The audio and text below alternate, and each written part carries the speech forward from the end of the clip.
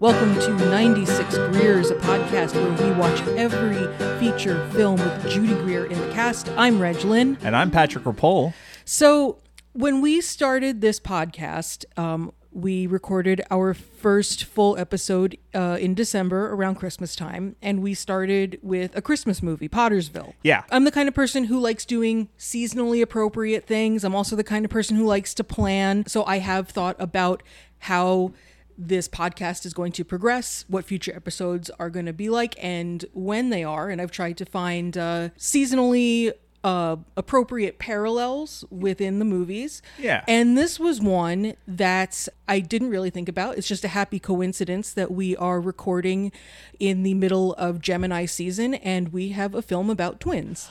Oh, I didn't realize. That didn't occur to me until a couple days ago. So I was like, oh, very good, subconscious. It's also our 10th episode, and we're kind of going with a big movie this time that we were both really excited to talk about. Yeah. It's always good to do something fancy on a multiple of 10. And we're both very excited to talk about Adaptation, a 2002 movie directed by Spike Jonze and written by Charlie Kaufman and Donald Kaufman. Yeah, sorta. Sort of.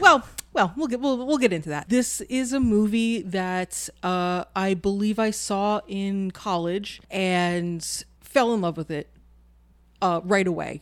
Just thought it was the bee's knees. This is the second teaming up of Spike Jonze directing, Charlie Kaufman writing, after Being John Malkovich.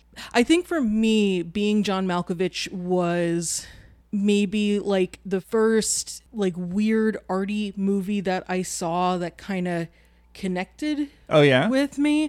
I was a pretty pretentious kid, so I would go to the library and I would rent movies from like whatever lists of great movies I could find. So I saw like Rashomon and Yojimbo and Seventh Seal and like other Bergman and like 8.5, and I just watched all these movies and I was like, okay, I guess these are great movies. But Being John Malkovich was just the sweet spot for me. I have a memory of seeing it in theaters. Oh, I don't know if that would have been true because 99 you were. I was 15, right? So I don't know if maybe I snuck in with a friend and because it's a rated R movie. Yeah. But yeah, I think Being John Malkovich was like a big turning point for me. And I was like, okay, I think this is the kind of movie I like. I think this is like the thing that I'm really into. And then so when Adaptation came out, it was like, oh, back in the saddle, baby. Here we go. And I watched it. So you were immediately a Charlie Kaufman fan. Oh, yeah. Saw Adaptation. Fell in love with it, just thought it was excellent. So I was nervous to come back to it because I hadn't seen it since I was in college. And I've watched so many more movies in this time and, started thinking about movies in different ways. So this was, I was both excited for this episode, but also a little trepidatious. Was not sure how it was going to shake out. How about you? What is your experience with Adaptation before sitting down to do this podcast? I definitely watched it in high school. I don't know if I knew who Charlie Kaufman was, but nevertheless, Eternal Sunshine of the Spotless Mind, Adaptation, and Being John Malkovich were all movies that meant a lot to me in high school. Being John Malkovich, I had never heard. Not only had I never heard of the movie Being John Malkovich, I didn't know who John Malkovich was when I heard the title. Yeah, I didn't either. So I thought it was just a dude, like a character in the movie. Yeah. But that played on Comedy Central a lot. At some point in the early aughts, Comedy Central played a lot of weird independent comedies that were only like sort of had jokes, like they would play a Royal Tenenbaums, they would play a Being John Malkovich, they would play a Road to Wellville or whatever. Did you see Being John Malkovich before you saw Adaptation? Do you remember the order? Oh, okay. I saw Eternal Sunshine of the Spotless Mind, and then I saw Adaptation, and then I saw Being John Malkovich. And again, like didn't connect them, wasn't really thinking about Charlie Kaufman as anyone, but I definitely knew that I felt smart when I watched movies that were self-referential and like identified tropes, and then I would be like, yes, I know what a trope is, Scream was one of my favorite movies growing up, but like when I saw Scream for the first time, I was 10 and I didn't even realize it was like supposed to be postmodern. I just thought it was so scary. But eventually you pick up on these things and you get to like the self-reflexivity of it all. And I also had like a similar is Adaptation actually good, or did I just like that it was like a movie about making movies and about like, here's what a good movie is, and here's what a bad movie is, and here's why Hollywood sucks, and here's why you're smart for knowing that. And because this was also the time period. For me, where I thought like American Beauty was an amazing movie, and now I'm just like, oh, it's about like a rich white guy going through a midlife crisis, and he creeps out on a teenage girl. Like, cool. There's so many movies that got nominated for a bunch of Oscars around this time that you go back and they are the most mediocre things you've ever. I mean, I guess that's true of all eras, but for sure. Certainly because this was the era when I started paying attention to that, they stand out more to me. And definitely the more movies you see, the more you kind of refine what it is about movies that makes you want to sit motionless in a dark room for hours on end. The more you kind of whittle down into what you like, and going back to those movies where it's like everything was new and fresh and exciting, suddenly it's like, maybe not. So going into this movie was a little bit that's a damn plastic bag, sir.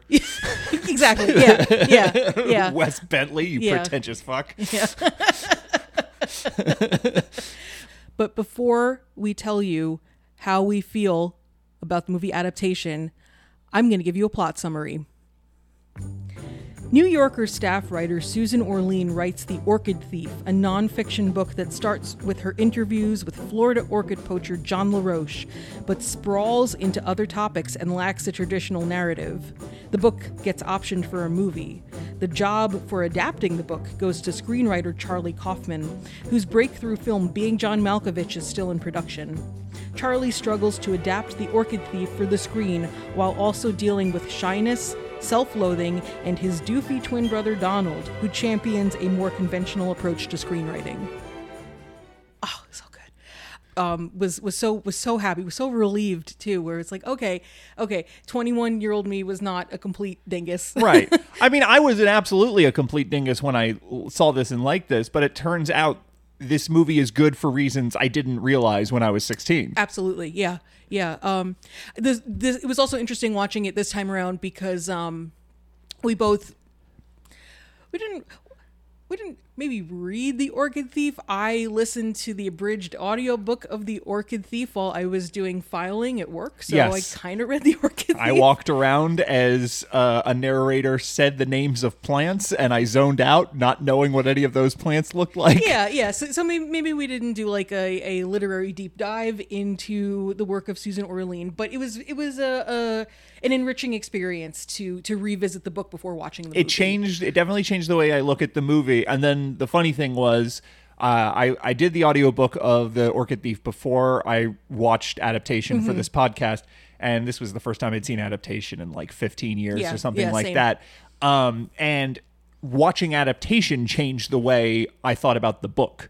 There was actually both going on, where I realized that Adaptation was doing some things that I didn't before once I understood the structure of The Orchid Thief. And then once I saw Adaptation, Charlie Kaufman, in his sort of work of adapting this to a different medium, pointed out things that the book was doing that I didn't realize. And so they are actually very good companion pieces. Which is interesting because the screenplay did come about from Kaufman's real life experience of getting this job and then having writer's block. So it was very much true to his own experience of trying to sit down and as they call it in the movie, sprawling New Yorker style shit. Yeah. Which is true. The book goes into, I mean, it does follow Susan Orlean, staff writer for the New Yorker, hearing about this John LaRoche, a man who has poached endangered orchids, and he's involved in this trial, and he's arguing that he was a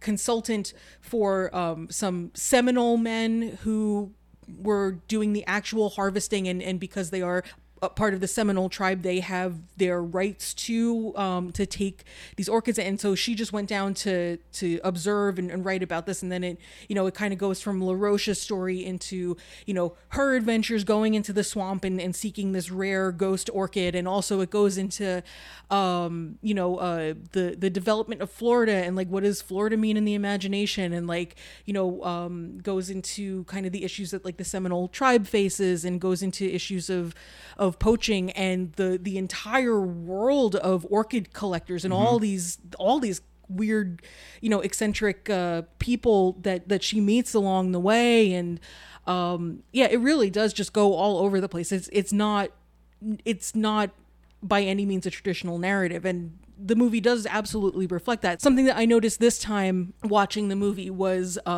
as much as she is going from like character study of LaRoche to history of development in South Florida to this, that, and the other thing.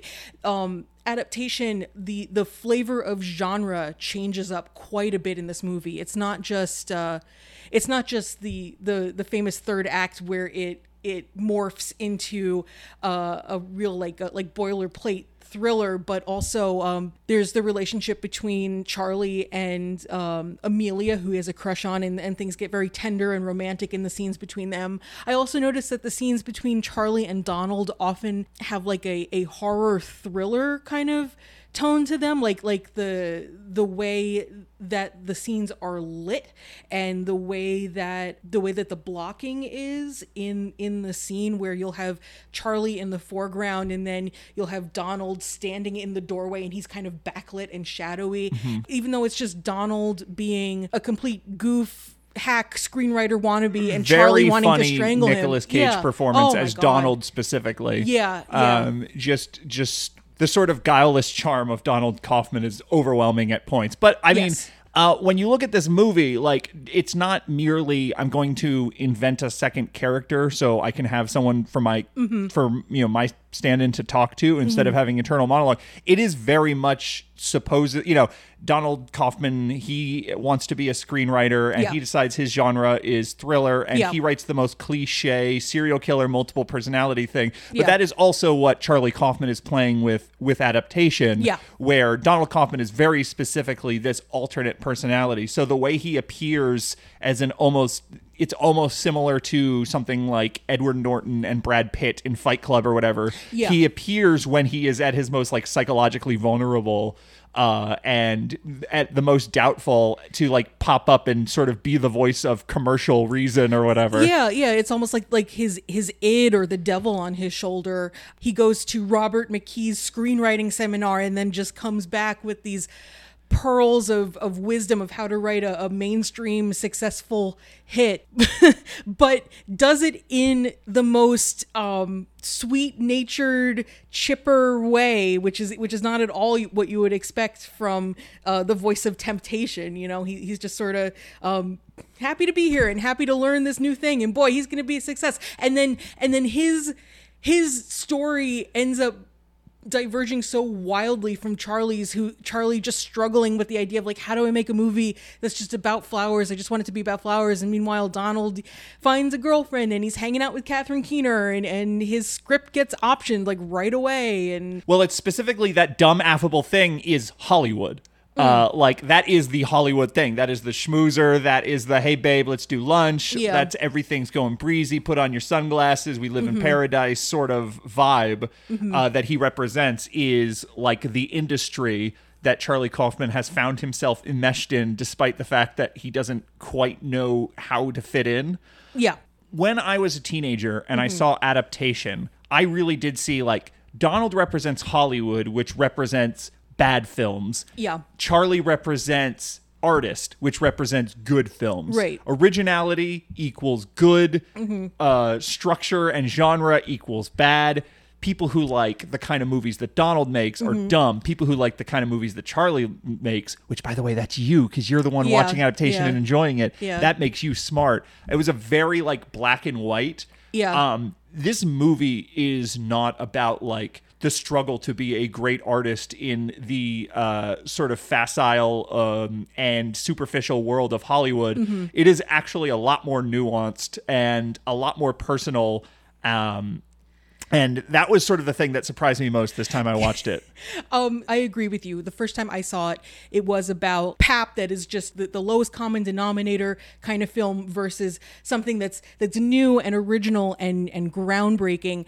But something I noticed this time around watching Adaptation, which definitely blurred that binary, is in the movie, the relationship between Donald and Charlie borrows so much from the play True West by Sam Shepard. Huh.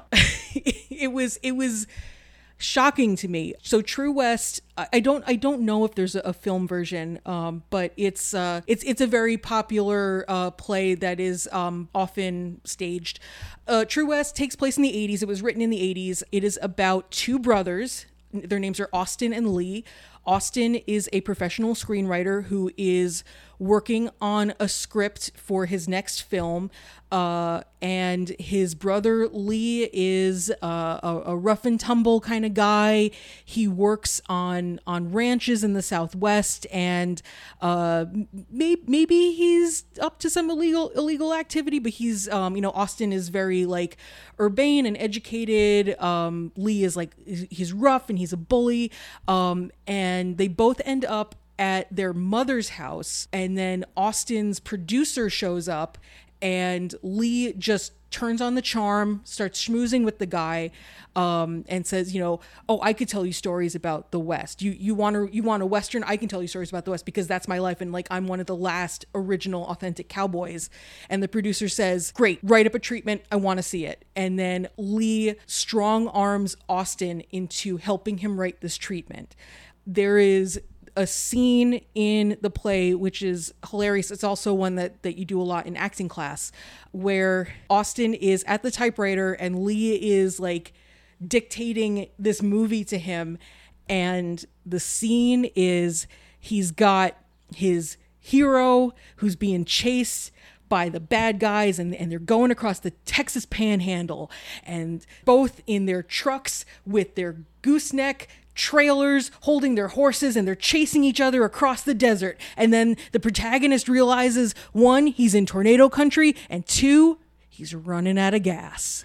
So he pulls the truck over and he gets out and he gets on his horse, and the bad guy gets on his horse, and then they go chasing each other on their horses towards the border. And Austin is just like, Lee, they run out of gas. That's the most hackneyed idea. And that is almost exactly like the scene where Donald is talking about like the motors versus horses chase in the movie that he's writing. And I was just like, oh my God, I have done this scene in acting class. And I was like, oh my God, this is True West. Which is also, I guess it is a bit deconstructionist because it is more about like the writing of a script than it is about like a more traditional story. But it is also about like authenticity versus artificiality, and like who has the right to tell a story. All movies about making movies, or all books about writing books or whatever, they call to the readers or the audience's attention that there is the fiction of like what happens in fiction, and these are the tropes of fiction. Yeah. And then there's my fiction, which by its very nature of calling out what happens in other fiction is sort of aligning itself more with the real world. But it's all fiction. Yeah. That is an essential postmodern angle to all works about creating works, which is this is about. And to an extent, that's what The Orchid Thief is also about, because Susan Orlean is very much working within the established, you could call it a genre if you want to, of new journalism. Yeah. When you read The Orchid Thief, it's not dissimilar to reading essays by Joan Didion or, something by Thomas Wolfe, something like that, where these journalists have sort of inserted themselves into the narrative. They are sort of give themselves leeway to use fanciful language. At some point, she mentions like leaving the swamp. She goes, I walked approximately 5,000 miles back to the car, which is like that's not reporting. That is being expressive for the point, for the purpose of getting a point across. And so like even in its day, which new journalism is not anything new by the time The Orchid Thief comes out, this is all 60s and 70s that this sort of all starts happening and bundled together. In its day, people pointed at it and said, that's narcissistic, that's solipsistic, that's, pathetic. Like all the things that Charlie Kaufman says about his own screenplay were all criticisms that were actually levied at new journalism. And new journalism, because of the way it mixes fiction and nonfiction, it calls to mind what is real and what it isn't. And it sort of challenges you as an audience member. And it makes the writer a character. It makes you very very aware of the piece being written. So in the way that Charlie Kaufman has made this film, or has written the film, because Spike Jonze is the director, he is in fact capturing new journalism. You know, that is one of the adaptations he does, is he takes the new journalism form and he applies it to screenplays, which in which it is way more rare. And it just stands out so much more. You know, you read The Right Stuff and it doesn't strike you as something radical or crazy, but like Adaptation, you watch it and you're like, this is so bizarre. He puts his artistic failures in the movie. He puts his false starts in the movie. You see the sequence that starts with, the title is Los Angeles 40 million years earlier, and you see, you know, the comet hitting and bacteria turning into plants, turning into dinosaurs, and, you know, evolution happening, and then a baby being born, and then Charlie Kaufman, and then later in the movie, you see his fevered inspiration for this very scene that you saw 15 minutes earlier, cutting to how completely devastated he is that he came up with such a stupid idea. The best edit in the movie is the absolute rush. He is vibrating with excitement and energy when he realizes that what he needs to do is to capture the entirety of existence in his screenplay, and he's talking into his tape recorder, and mid-sentence it cuts from him talking into his tape recorder to him listening back. The lighting has changed. Everything gets a lot colder, and he just looks totally dejected, and that to me is like one of the most perfect cinematic moments about writing ever, which is just like, when you're in it you're like, I am a god, and then when you go back you're like, I am fucking trash. It's interesting how being self-deprecating and feeling self-loathing and neurotic is so much a part of the character that Nicolas Cage plays, but is also just a hallmark of how the movie is written and how it presents itself. You really get the sense from the way that the film is structured that Charlie Kaufman doesn't want to romanticize himself. Right.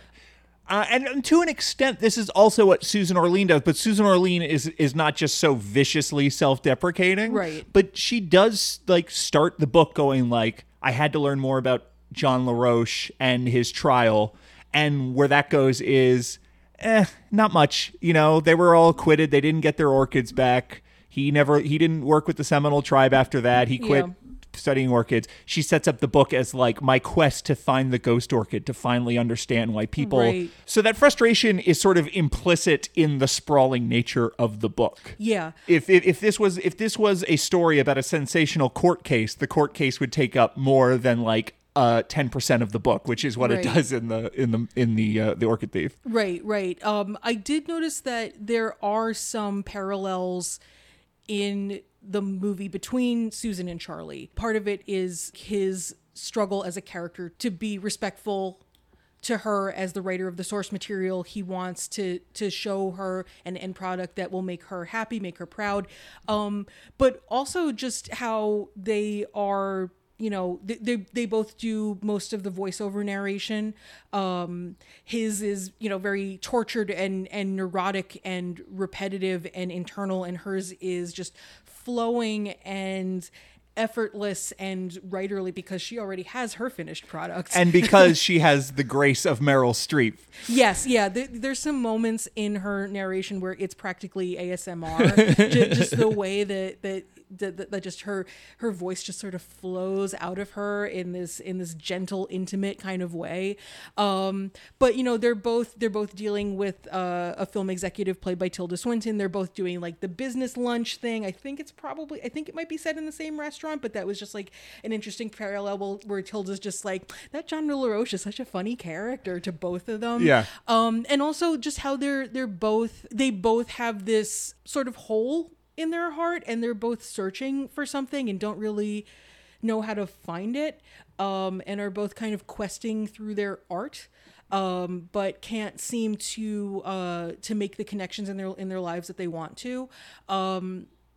Susan Orlean was a guest on a podcast called Feeling Seen, which is hosted by Jordan Crucchiola. In each episode, interviews someone about a movie because they see themselves as a character. So for Susan Orlean, it was quite literal, which is very different from most of the people who Jordan interviews. And it was interesting listening to this interview where you have Susan Orlean, staff writer for The New Yorker, beautiful writer. I thought that the flow and the imagery in Orchid Thief was great. But every time she's asked the question about, what is it like to see, Meryl Streep show up on screen and say, "Hi, I'm Susan Orlean," she just kept saying, "It was crazy. It was crazy." Like, she just kept using that word, and I don't fault her. I'm not saying that as criticism. I'm just saying, could you even describe that experience? Could you even describe the experience of like writing an essay from your personal experience that then turns into a novel, that then turns into a script, that then turns in, and not just any script, but this like crazy metafiction that then gets nominated for a ton of Oscars? That must have been just the most like mind-blowing experience. So it's just so funny to hear her. And this was a very recent interview too. I mean, she's had like decades to kind of process this, but she's still just going, "It was crazy." Like Susan Orlean, the real person, said of herself in this interview that she mostly worked with Spike Jonze and like the costumers. She didn't talk to Charlie Kaufman before the script was completed, and she didn't talk to Meryl Streep until after her filming was done. But that she saw so much of herself in that portrayal and in the movie, and that she had some realizations about both the book and about herself as an individual from watching Adaptation, where she hadn't realized how much like loneliness and longing was in the book. And she even said that watching the Susan Orlean character and how she goes about her daily life, that she didn't realize until watching that movie that in real life she was actually very unhappy in her marriage, and it was passionless, and she ended up divorcing the man that she was married to at the time that she wrote the book, and that watching Adaptation was part of her coming to the realization that she needed to make that big life change, which was kind of fascinating. So I can understand, I mean, why she would just sit there and go, "It was crazy." So you brought up the way that the movie parallels, or how, I guess specifically the way Charlie Kaufman in his script parallels himself with Susan Orlean. Yeah. And I feel like my big picture, like, and there is no one word that you can say, like, adaptation is about blank. Because the thing that makes this movie so great is it is so successfully about so many different things. Yeah. But like the thing that really struck me this time watching it was that the movie is so much about his envy. It is about an artist's envy for another medium, because like in the realm of nonfiction books, The Orchid Thief is not like some radical, groundbreaking, like, oh my God, what she does with structure. Like, The Orchid Thief is not the equivalent of being John Malkovich. You know what I mean? It exists in, like we said, the new journalism sort of school. Like, it exists in a very well-trod territory of a kind of book. But you try to turn that into a movie, and all of a sudden it becomes untenable because they're just fundamentally different mediums. But it's not just that he's envious of her ability to like disregard a 3-act structure or anything like that. He's envious of everyone around him. He's envious of all the men around him. There's like so much masculine energy in this movie that is just like people who are confident and able to talk to women. But it's also about her envy at John LaRoche, who has this passion. Yeah. And the thing that I found so funny about it that I didn't really realize is that in this movie and in the Orchid Thief, Susan Orlean is like a little bit scandalized that John LaRoche can be like such an expert on something and so just dedicate 110% of his life into a single thing, whether it's turtles or restoring old mirrors or fish or fossils or like any of the number of previous interests that he has sort of left by the road. Yeah. That is the job of a New Yorker journalist. You go somewhere and you make them the most interesting thing in the world, and everything you do is about research and about being absorbed in their life and about the world they exist in, and then you move on. Susan Orlean did not become someone who then wrote about plants for the rest of her life. She's a reporter. Like, she has all sorts of different beats. And she is actually like, this is something that I didn't realize about the book, The Orchid Thief, until I saw Adaptation, is that she is John LaRoche. She is someone who goes somewhere and becomes totally absorbed and like learns everything there is to know about orchids and the history of collecting orchids and all these plant people and all these plants.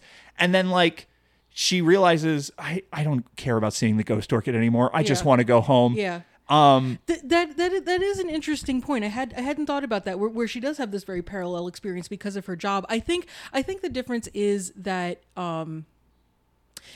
as a journalist, she's doing that to sustain her life. It's not something that she is surrendering her life to. I think in the Feeling Seen interview, she specifically uses that term surrendering your life. And I think as a journalist, like you're right. She does these deep dives. She does these like this obsessive research. And I mean, she talks in the book about the experience of going into the swamp, and it sounds like an absolute nightmare. I mean, she talks about having to throw out her clothing when she comes out after an afternoon because they're so disgusting, and then going right out to Kmart and buying, several pairs of the items that she just threw out because she's going to go back in. And I was just sitting in my car, just like completely disgusted, thinking about like the mud in her sneakers. And that to me sounds like surrendering your life. Like, I mean, but it's not her. It's not her life. It's just for the sake. I mean, she's doing it. It's her job. Right, but like there's a lot of different jobs a reporter can have that don't involve running out into the swamp for 2 years to write this book about orchids. That's true, but I think that her doing that job and again, this is also takes place in the early 90s where journalists were still able to make a living being journalists.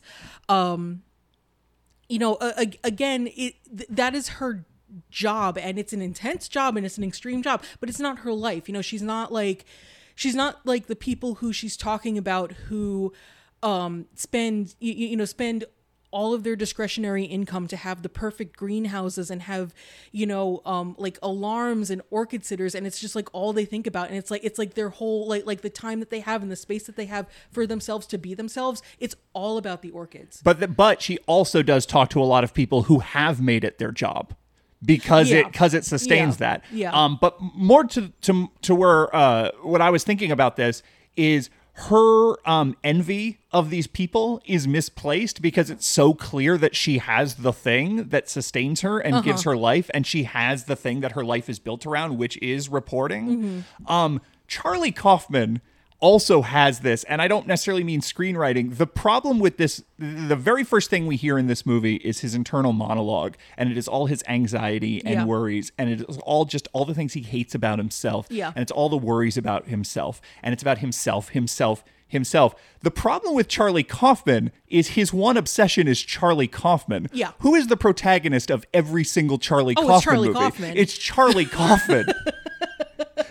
I think he is envious of people whose obsession isn't themselves, but like the same way that these people are obsessed with orchids and are surrendering their entire lives to capturing these orchids. Like he is obsessed with himself, and he has built a career out of it. Yeah. And so there's these like parallel sort of misplaced envy. Because he also has made a very good career. I mean, I don't know how much money he's making, but he is Charlie Kaufman. We both know his name. Yeah, he's notable. Yeah, I'm sure that he's doing just fine. Like he has made a very good career out of his obsession himself. Yeah, that's absolutely true. Something else that was very interesting watching Adaptation, and I think one of the reasons that I was a bit nervous about returning to it, and why I was sort of doubtful that I would like it again, is because as much as I adore Being John Malkovich and as much as I adore Adaptation, I really feel like it's diminishing returns with him. Agreed. I haven't liked his last two movies. I'm thinking of Ending Things had its moments, and I think I really cottoned to it because the way that he portrays Jesse Plemons' character's mind working is like so much how my mind works. And so I did relate to it a lot, but at the same time I was just like, man, how many times can you write a movie about like a dude who is awkward and introverted and puts women on a pedestal? Like, right. Right. No, I mean, I like all of his movies in that I think all of his movies are just like very worthy, fascinating objects. Yes. That despite the fact that he Yeah. only makes movies about himself, they are also distinct from Yeah. each other and from all other films.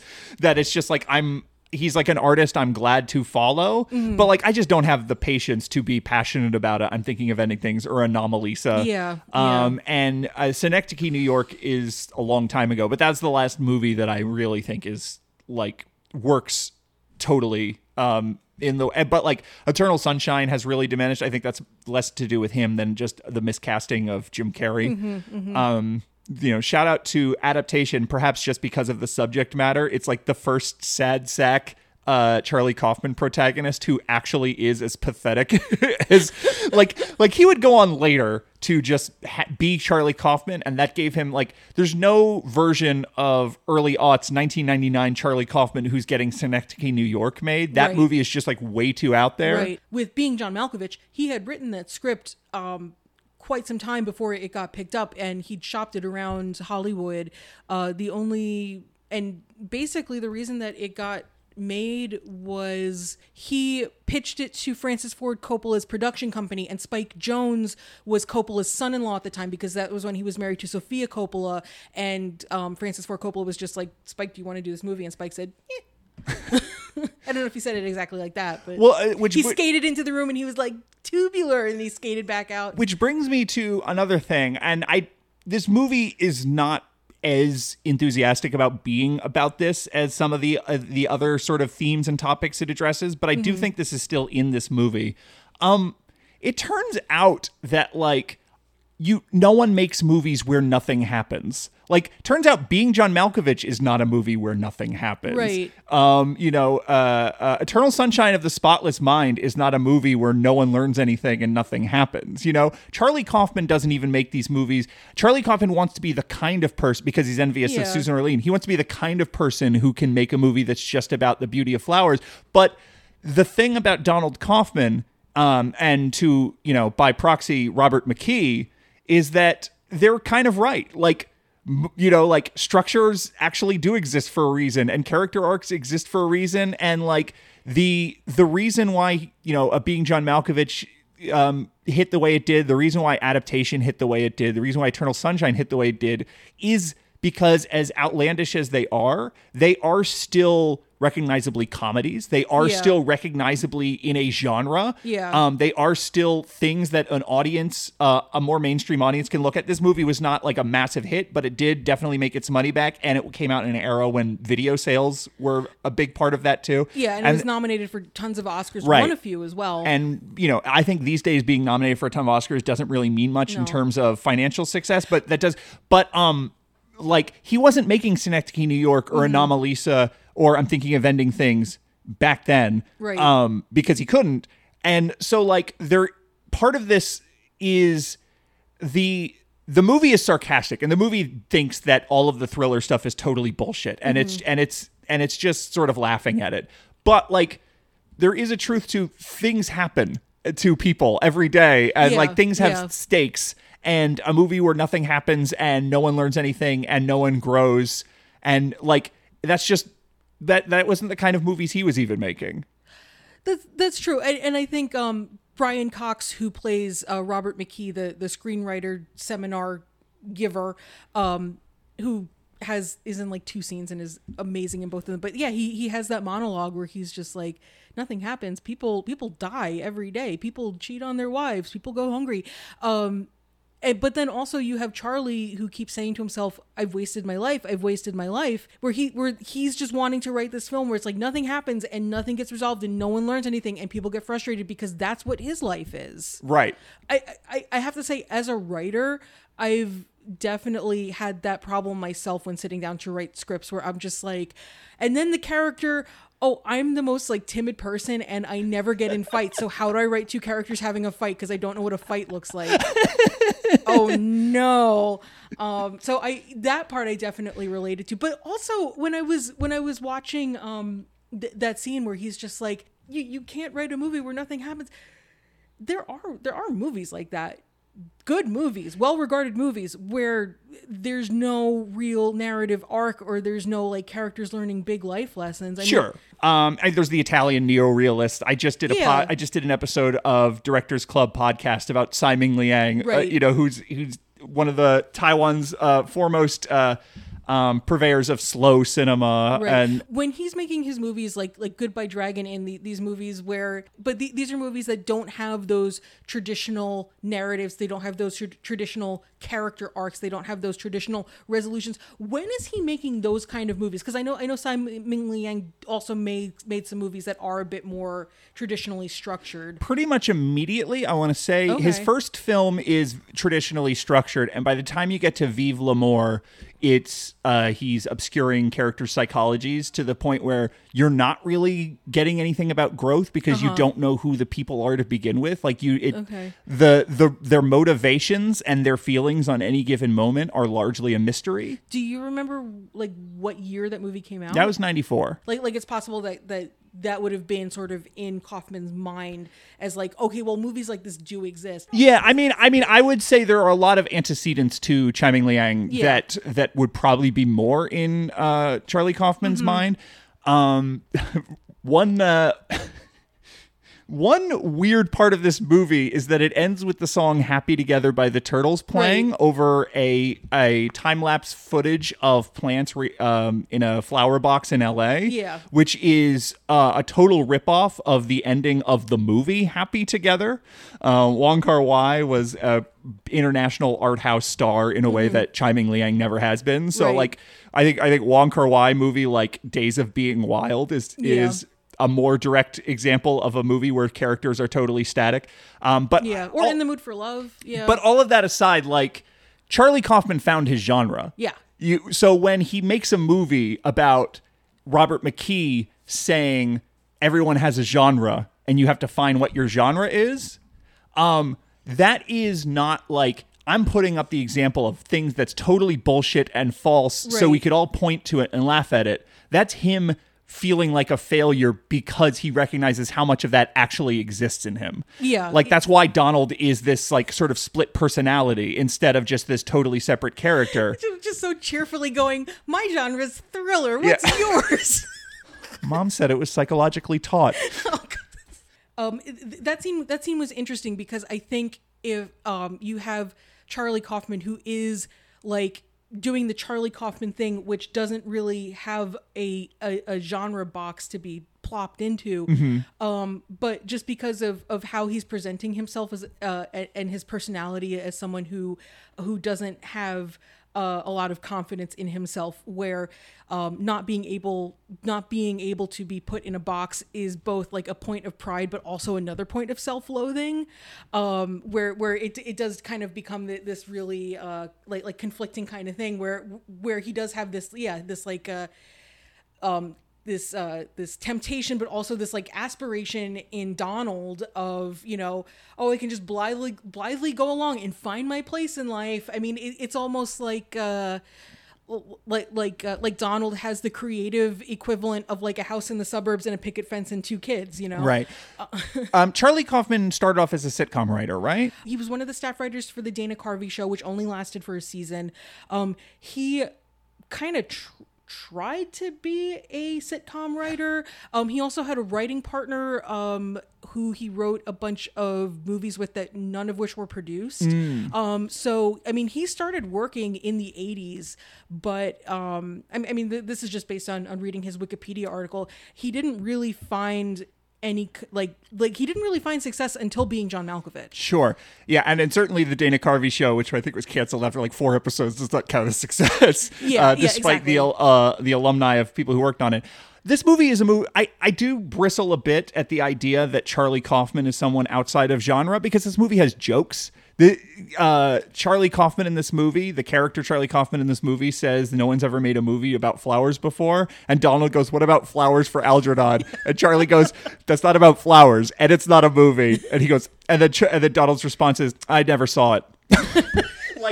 Like, that's a joke. Yeah, Like, yeah. I think one parallel that I would sort of draw between Simon Lieg and Charlie Kaufman is that they both, in their careers, have sort of whittled away anything, have worked to whittle away things that are recognizable, that you like might make them resemble other films people recognize as the tropes of filmmaking and just the way that things are constructed. When you get to something like I'm thinking of Ending Things, that really does feel like a movie without genre. That really does feel like a challenge. It is very distilled. I think I'm thinking of Ending Things is an adaptation of a novel. Yes. So even though it is not like pure Charlie Kaufman, you're right. It does seem to have more of a fidelity to his vision as an artist and what he's interested in than his earlier works. And so there is, to me, in the self-loathing, which this movie is just so much about self-loathing. Yeah. Like, there's constantly either him and his voiceover or other characters are referring to him as fat and balding in a way that's so funny. Yeah. Like, I do think that he is recognizing these instincts and himself. And I think when you look at his life before, like, in my mind, it was always like the third act break of where it separates from reality, and there's the wild subplot where like the orchids are actually like used for hallucinogens and stuff like that. Yeah. Like, to me, it was 2/3 a Charlie Kaufman movie and then 1/3 a Donald Kaufman movie. It is a much slower fade up of Donald Kaufman throughout. The Donald Kaufman is sort of layered in as the movie goes on. Yeah. But when you look at Charlie Kaufman at the beginning of the movie, you look at the scene where he's sitting at the party with his friend who he wants to make as more than platonic, but he is too nervous to make a move. And then you look at the two of them at the end of the movie. That in itself is like, here is why people make movies where people learn something and grow and fall in love, because real life is often dissatisfying and depressing and disappointing. And so, like, built into the sort of refutation of the Lucky McKee thing, not Lucky McKee, Robert McKee. The refutation of the Lucky McKee thing is the subplot with the serial killer with the body parts, because that's sort of similar to May.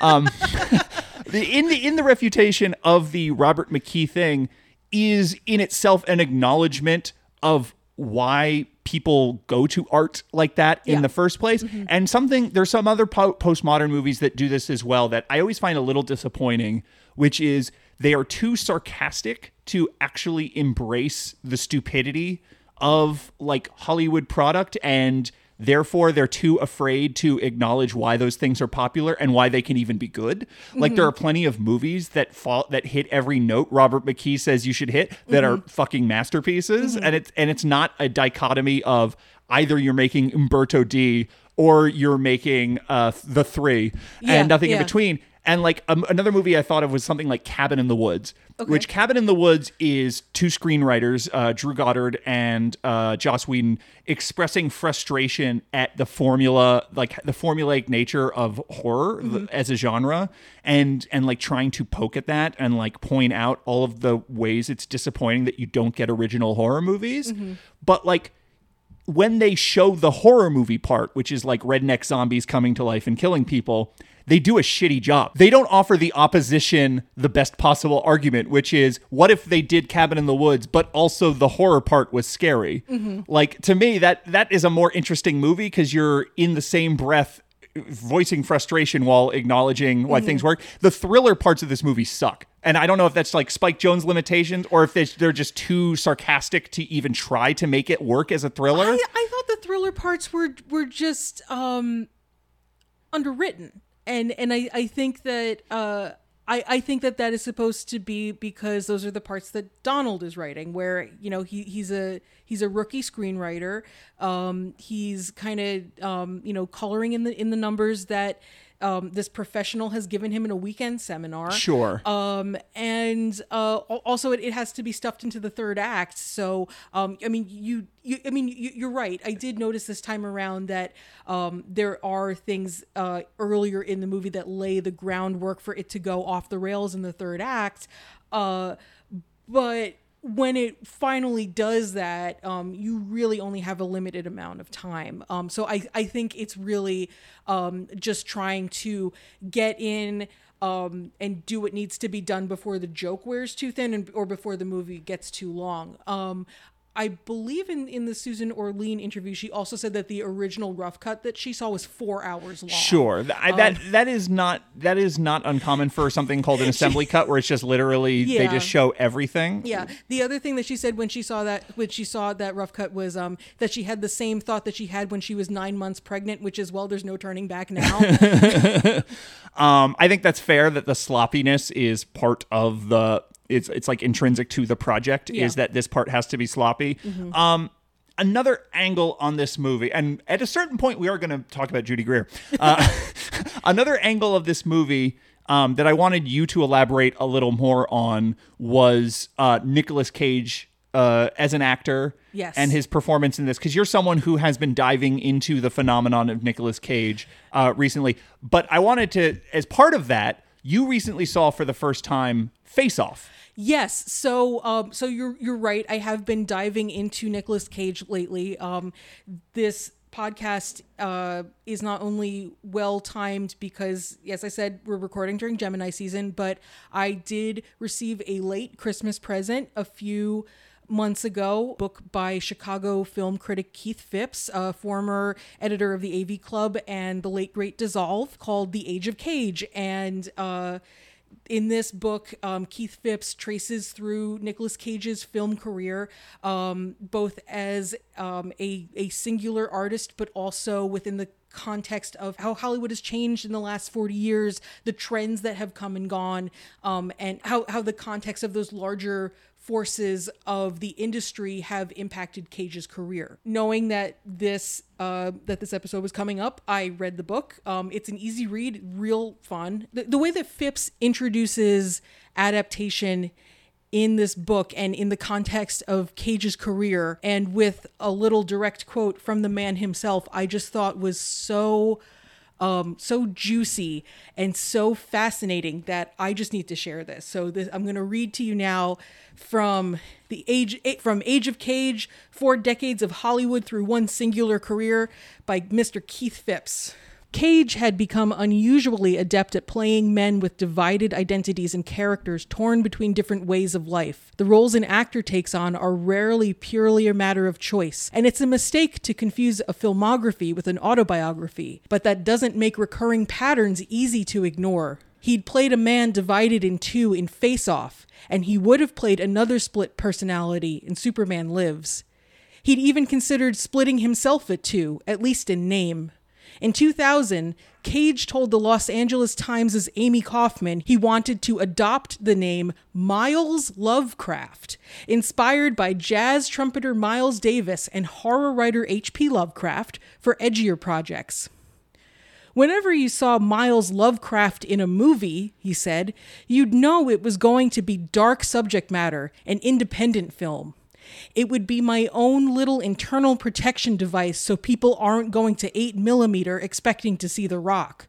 Miles would work for scale. He'd have to build his way up the ladder. Nick Cage has been doing it for 20 years. Miles Lovecraft hasn't done anything. You've got to put in your dues. Ultimately, Cage's representatives talked him out of the idea. Mostly talked about him ever working for scale. Nick Cage gets paid. Yes, he does. Even having famously gone through a financial collapse in the late aughts, he is doing just fine for himself these days. Having those films in his very recent background, kind of lays the context for adaptation. And Nicolas Cage also having a career somewhat parallel to Charlie Kaufman's, where he's someone who,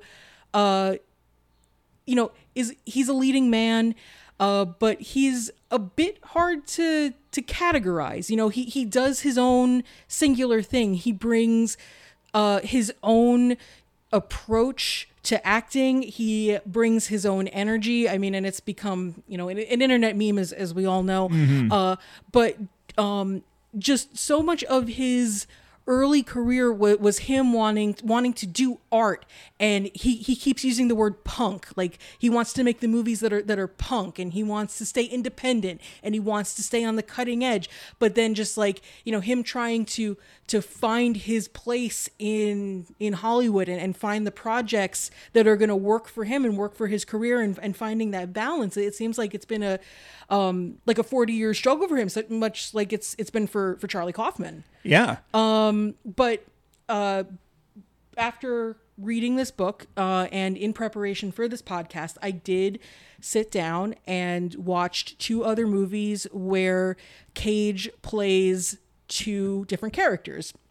I watched John Woo's Face Off, and I watched the 2020 film The Unbearable Weight of Massive Talent, written by Tom Gormican and Kevin Etten. And it was interesting to see all 3 of these films so close together, that all feature a similar device of Cage playing 2 different characters, and how they all kind of end up being very different movies from each other. How that device ends up being used in very different ways. I mean, Face Off is, I think, the genesis of this idea of Nicolas Cage playing Castor Troy. I'm sorry, Patrick. Yeah. I'm gonna whisper, and if we whisper, they can't hear us. Okay. I have an idea. Yeah. Let's say that we have a DVD of Face Off, and there is a deleted scene where Judy Greer's in it, so that we can devote a whole episode to Face Off and how fucking ridiculous and wonderful of a movie it is. That sounds great. No one will ever know. They don't have to know. No, they don't. And they can't. IMDb gets it wrong all the time. Exactly. And who else but you owns DVDs these days? That's true. They can't go back and verify. It's not on Netflix. It's the perfect crime. And break. Okay. That's where the edit goes in, Reg, and go. Yes, I will definitely edit that. So Face Off, I think, is the height of Cage at his celebrity. Cage, the blockbuster action star, working with John Woo, who had recently come from Hong Kong to America to also make these big blockbuster action films that were just the peak of the theater going experience in the late 90s. That movie's so bananas. And just because I did bring it up earlier, just to tie the bow on the thing I left dangling 20 minutes ago, Face Off to me is like the perfect example of the kind of thing that Charlie Kaufman in the movie Adaptation would hate and despise, but is actually just pure ecstatic joy and cinema. Yeah, absolutely. I think if I had seen Face Off when I first saw Adaptation, I would absolutely hate it. I think if someone had asked me, do you want to see Face Off, I would be disgusted and say no and be offended. Watching it this weekend, I mean, it's so ridiculous, but I thought it was great. It is a Donald Kaufman movie where it's a bananas premise. John Travolta plays Sean Archer, a CIA counterterrorism expert. Nicolas Cage is Castor Troy, high-tech science lab, and remove Castor's face and put his face on your face and take off your face and put it in a jar. And Sean says, I've been tracking Castor for so long.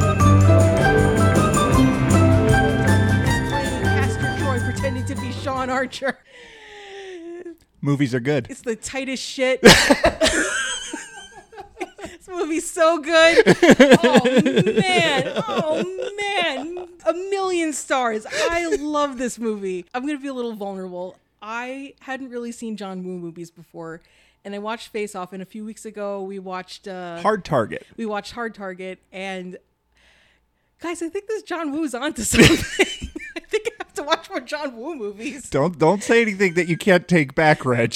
Okay. Stop coming out with these hot takes like John Woo. Good. I'll have to find more excuses to watch more John Woo movies because they're a lot of fun. Although you were like, he and Nick Cage made Wind Talkers, and I was like, no. But yeah, I mean, this is very much in John Woo's interest in these like binaries of like the good guy and the evil guy, and but they also kind of mirror each other, and you have a lot of this symmetry and this binary imagery where they're like on either side of like a mirror, and they like shoot at each other through the mirror, and you've got like Castor has these like twin gold guns, and it's like they're the twin gold guns because they look like each other, and there's doves flying in slow motion, and bouquets of flowers get shot up, and petals go everywhere, and there's sparks fucking everywhere. Oh man. You have Face Off, which is this over the top, just the spectacle of the set pieces, of this overblown concept, and then of these two action stars who are really at the height of their like A-list status, doing this like stunt acting basically, where you have Travolta, you know, who once he is playing Castor, he is doing like his Nick Cage impression, and then you have Nick Cage, who once he is Sean is still Nick Cage. Cage takes a lot of his inspiration from German expressionism.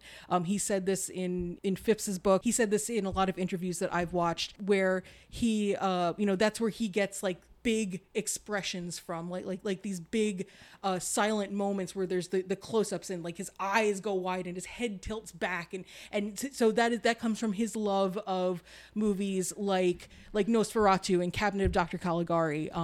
It totally pays off in this big overblown operatic movie where it's almost like Metropolis, where the woman who's the union organizer and she's the paragon of good, but then there's her robot doppelganger who is like sneaking around and rubbing her hands together evilly. It's that kind of thing, you know? And then you have Adaptation, which Cage said in an interview was the most demanding role that he's ever done. Nicolas Cage is Nicolas Cage. He does say some very big things when he's in an interview, and what he said was that he's always a bit mystified when people congratulate him on Adaptation and tell him how much they loved his performance as Donald Kaufman, because he claims he does not remember playing Donald. He prepared to be Charlie by interviewing him for hours, talking to him for hours, taping it, studying the tapes. He says he does not remember playing Donald. But I think his performance in Adaptation is delightful. It's very much like a low-key kind of Cage.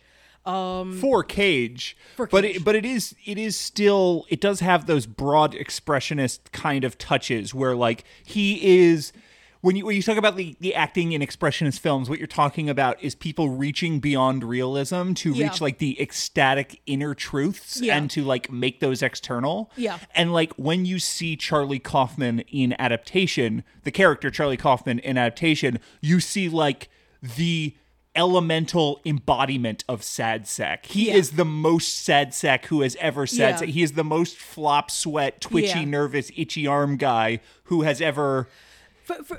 For someone who struggles with expressing his feelings, and someone who struggles with connecting with other people, he does really wear his heart on his sleeve in this movie as this character. And I do want to say, like, part of the reason I was a little bit nervous to go back to this movie is because I have had this arc already in my life multiple times before where a really fascinating, exciting, idiosyncratic character actor gets codified as that and then becomes a meme and then sort of becomes a parody of that in culture.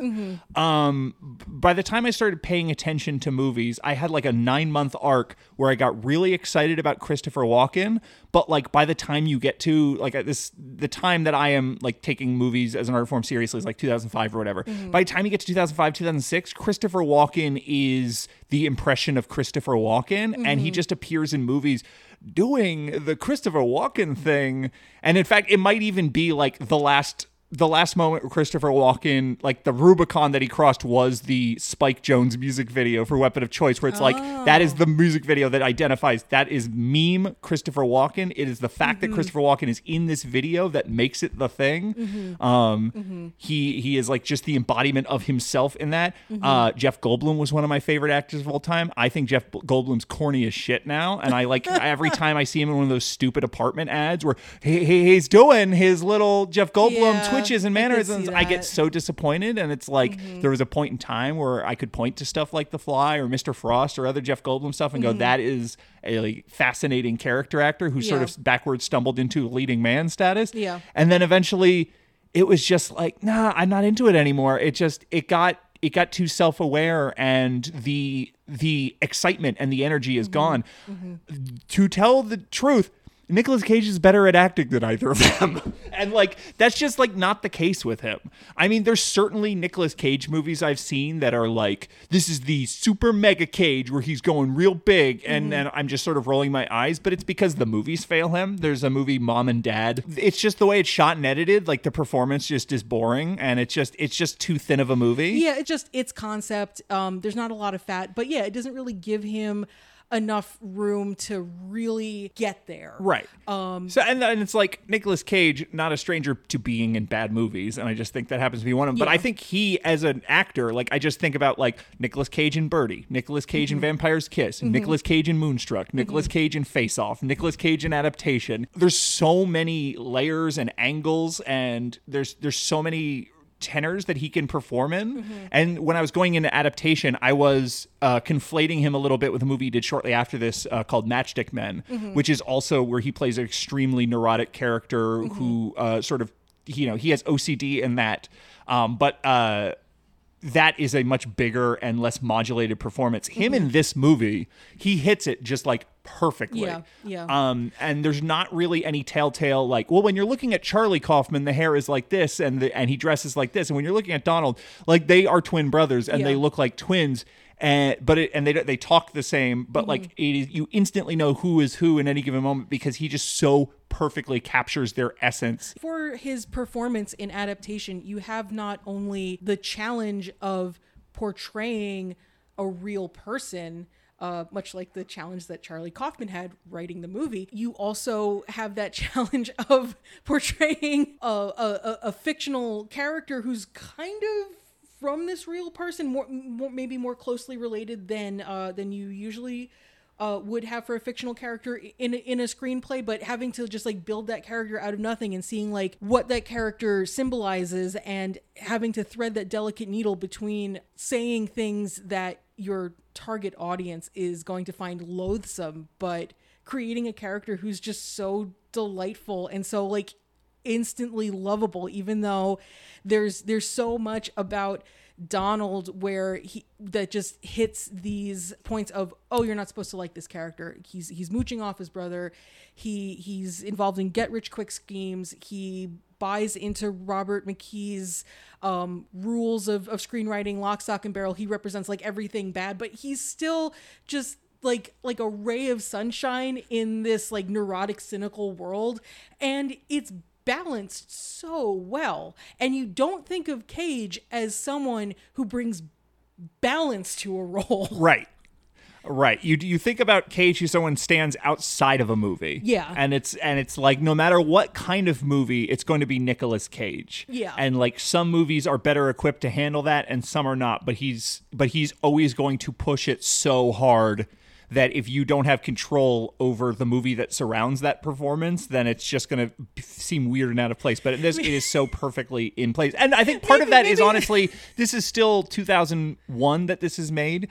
It was supposed to come out December 2001 and it got delayed to December 2002. But so like, this is still Nicolas Cage in like the height of his career. Yeah. And I have to imagine that there is still something in his instincts as an actor that is like, I'm a movie star now, and I think that the philosophy, despite the sort of consistent intensity throughout his entire career from the 80s to now, like I have to imagine that you don't get to have Nicolas Cage giving this kind of performance in 2023 because Nicolas Cage now is not someone who can like meet material halfway anymore.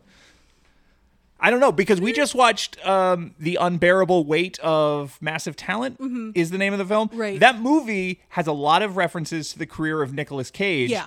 The movie the title that is not spoken, but it is maybe most indebted to, is Adaptation. Yeah. It is a movie about two characters who are trying to work a screenplay, and those two characters sort of represent different artistic instincts in that collaboration. And it is a movie that calls its shots as far as like a hackneyed screenplay would do this. Right. And that But we're not going to do that. We're not going to do that. We're not going to have dopey CGI. We're not going to have big set pieces. We're not going to have people randomly kidnap your daughter, so you have to save her. Even though in the reality of the movie, there is a young woman who's being kidnapped, but in the reality of the film being written within the film, we wouldn't think of something like that. That is just not, that doesn't happen. That's not real. That's not art. And it's despite having so many similarities, it is very different in many ways from Adaptation. But you're right. It does owe a lot to Adaptation, even though, and it is a meta film because it is a film about Nicolas Cage, the celebrity. It is a film about Nicolas Cage, the oeuvre. It is a film about teasing the audience with nonfiction and fiction and the blurred lines between the two. I mean, his they're different films. It's silly to compare, but like his performance in that movie is not nearly as good as his performance in Adaptation. I don't think. No. I mean, it's good. It's good. It's I enjoyed it. And I have to push back at what you said, where because he has. I mean, within the last 20 years, Cage has done movies where he is more fitting within the world of the film. I mean, I think Pig is a recent example. That's a good point. Where it's not just about him. There's real deep emotion, but there's no histrionics. Right. Pig is a movie that specifically plays with the sort of, I don't know if you would call it dramatic irony, but it is playing with the fact that the audience knows that it's Nicolas Cage, and the movie is structurally set up like a John Wick kind of revenge film, and it is specifically about thwarting expectations of violence at every turn, and like what this kind of movie and what this kind of narrative has to be. And I think part of that is the potential explosive violence that is contained in Nicolas Cage never comes out. Right. And that is in fact Nicolas Cage not necessarily surrendering to material, but meeting material. And what he doesn't do is more important than what he does do in that movie. So that is a good example. But he is willing to go there. Yes. And it is a very sensitive portrayal. I think David Gordon Green's Joe is also a similar movie where that's 2013. Thank you. Where it is a more like restrained performance. But I think by 2013 you did kind of have that expectation of like wild man Nicolas Cage and him sort of playing opposite expectations is why people were talking about that movie as much as they were. It's fine. Joe's fine. There's flaws. The meta aspects of Unbearable Weight of Massive Talent call back in Adaptation not only the sort of plot element of like we are two people who live very different lives, but we care about each other and we're going to write a movie together. But also in Adaptation, they kind of bring up the Ouroboros and that idea of like the image of the snake consuming its tail, or as it ends up in Donald's script, the serial killer who cuts off pieces of his victim and feeds them to the victim, but has multiple personality disorders, so the victim is himself. That's kind of an Ouroboros too, I guess. But Unbearable Weight of Massive Talent really leans into that, where the bulk of the subject matter is Nicolas Cage and his career and his persona, and it is somewhat a fiction where he doesn't have a wife who's as old as the actress playing his wife in the movie. He doesn't have a teenage daughter, but so much of who he is in that movie is Nicolas Cage, even though it sounds ridiculous. Like he refers to his acting as nouveau shamanism, which is something that he was absolutely saying in the 90s. He greets people with this little martial arts bow, and then I was like, oh, that's a funny little detail that they threw in. And then I watched a 60 Minutes interview with Cage, and when he's welcoming the interviewer into his home, he does that little martial arts bow to greet her. So a lot of it was like very true to who he is as a person in his life and in interviews. The dual role aspect comes up where, again, kind of like how Donald is Charlie's id, you have Nikki, who is a younger version of Cage that he kind of talks to in his mind, who is also a version of his id. The hair and the costume that they do for the younger Nicolas Cage is actually completely lifted from an interview that he did on a British talk show in 1990 for Wild at Heart, where he just went completely bananas. Like, he did a handspring onto the set when he was introduced. He threw money into the crowd. He did karate kicks. He sat down, and then like halfway through the interview, because he's wearing this leather jacket and he's under hot lights, and he just did all these karate kicks. He just says that he's hot, so he takes off his Wild at Heart t-shirt and gives it to the interviewer and says, like, here, have this as a souvenir. And the interviewer, who is this like middle-aged British man in a suit, is just like, oh yes, very good. Oh, well, how was working with David Lynch? And it's just like the most bizarre 6 minutes, not the most bizarre 6 minutes you can find on YouTube, but maybe the most bizarre thing you've seen on YouTube all day. So we've talked a lot about Nicolas Cage, and obviously he's like an essential part of adaptation in his two roles. That if this movie, if Charlie Kaufman's true burning passion is Charlie Kaufman, then the person who plays Charlie Kaufman and Charlie Kaufman's sort of Hollywood-minded id is a central part of it. We talked about Meryl Streep also playing on her movie star status in a different way, which is because this is a movie purely from Charlie Kaufman's point of view. Susan Orlean is this idealized, just like sort of angelic figure. Yes. And the fact that it is Meryl Streep playing that gets like, it's one of those things that Susan Orlean in the film Adaptation is not a three-dimensional character. She's not a real person. She's not someone who benefits from like having one of the most accomplished thespians in Hollywood history playing her, but she is someone who has who natural beauty and grace and intelligence embodied is Meryl Streep. And the second you see her as Susan Orlean, you not only get an idea of who Susan Orlean is, you specifically get an idea of how Charlie Kaufman views Susan Orlean. So there are two other performances that we need to absolutely talk about, one of which is Chris Cooper, who in 2002, he was sort of on the rise. He made a big splash in American Beauty. That very different movie. Well, somewhat different movie. Chris Cooper is so charming in this. I think, again, with just talking about walking a very narrow path, I could see LaRoche as being just a character who is also just kind of given over to the audience's contempt.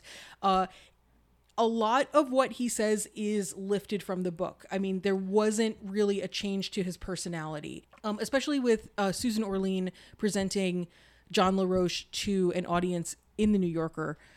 I could see there being a lot of contempt based on class, based on region. And this is someone who is, I guess, completely himself. He does not seem like someone who tries to be anything that he's not. But he's also very prickly. He's very eccentric.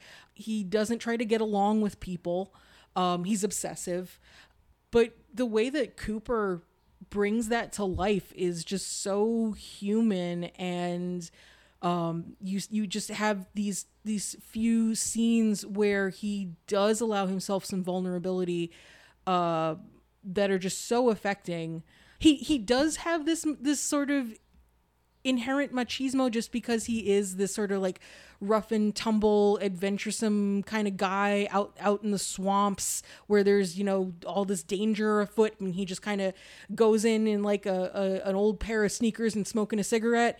But there's no posturing. It's just this real grounded, honest impulse that he's following. Big makeup changes can often upstage a character. Yeah. And I think Chris Cooper's performance, like a testament to Chris Cooper's performance, is so much of LaRoche comes from the fact that he has no front teeth. Yeah. So much of that machismo is cut through with a sort of boyish enthusiasm, and that like that idea of like no front teeth is part of that image. That like the second he smiles and he has no front teeth, he looks like a 5-year-old. Yeah. But he is never upstaged by it. It's Right. it's never distracting. It just feels totally natural. Yeah. It's an absolutely incredible performance. For sure. Also, I think the fact that they choose to retain in the film that he's missing his teeth because of a car accident in which his mother died does give that detail like a real human weight that a lot of times I think a character like that in a movie, it would just sort of be like, oh, he's a hayseed, he doesn't have his teeth. But this is like no, there was this like deep tragedy, and like there's probably a reason he doesn't get, you know, dentures or something. I think even we see like Susan back in New York, and she's at like a dinner party with her fancy New Yorker friends, and they're making fun of his teeth. That is such a beautiful moment about you want to talk about like the act of adaptation, the act of like feeling your work taken away from you. Yeah. There is an adaptation going on at that dinner party where Susan Orlean has shared some of her, if not early like draft, then at least her notes with her husband, I think it is, who is there at the dinner party with her. Yeah.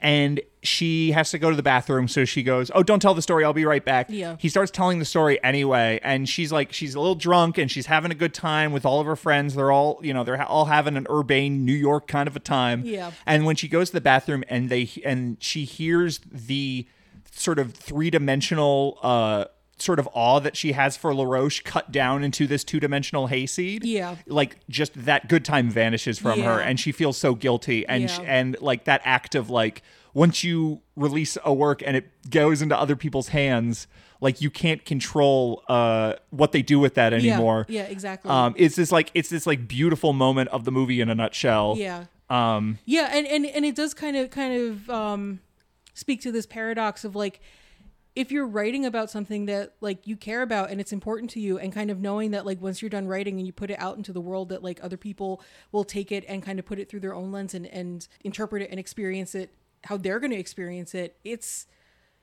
hard to do. And I think you see that with her in that moment. And then you also see it with Kaufman, where he wants to do right by her, but he's also putting her on this pedestal where it's like he's refusing to meet her, but he's constantly saying like, you know, this is a beautiful book and I just want to do the right thing.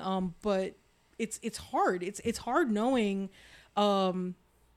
that when you make something and when you put it out there, especially when it's something so personal, especially when it's like you yourself, you who you are part of it, and you're trying to portray yourself, taking that final plunge of like, hey, look at what I did, it's why I don't finish any of my projects.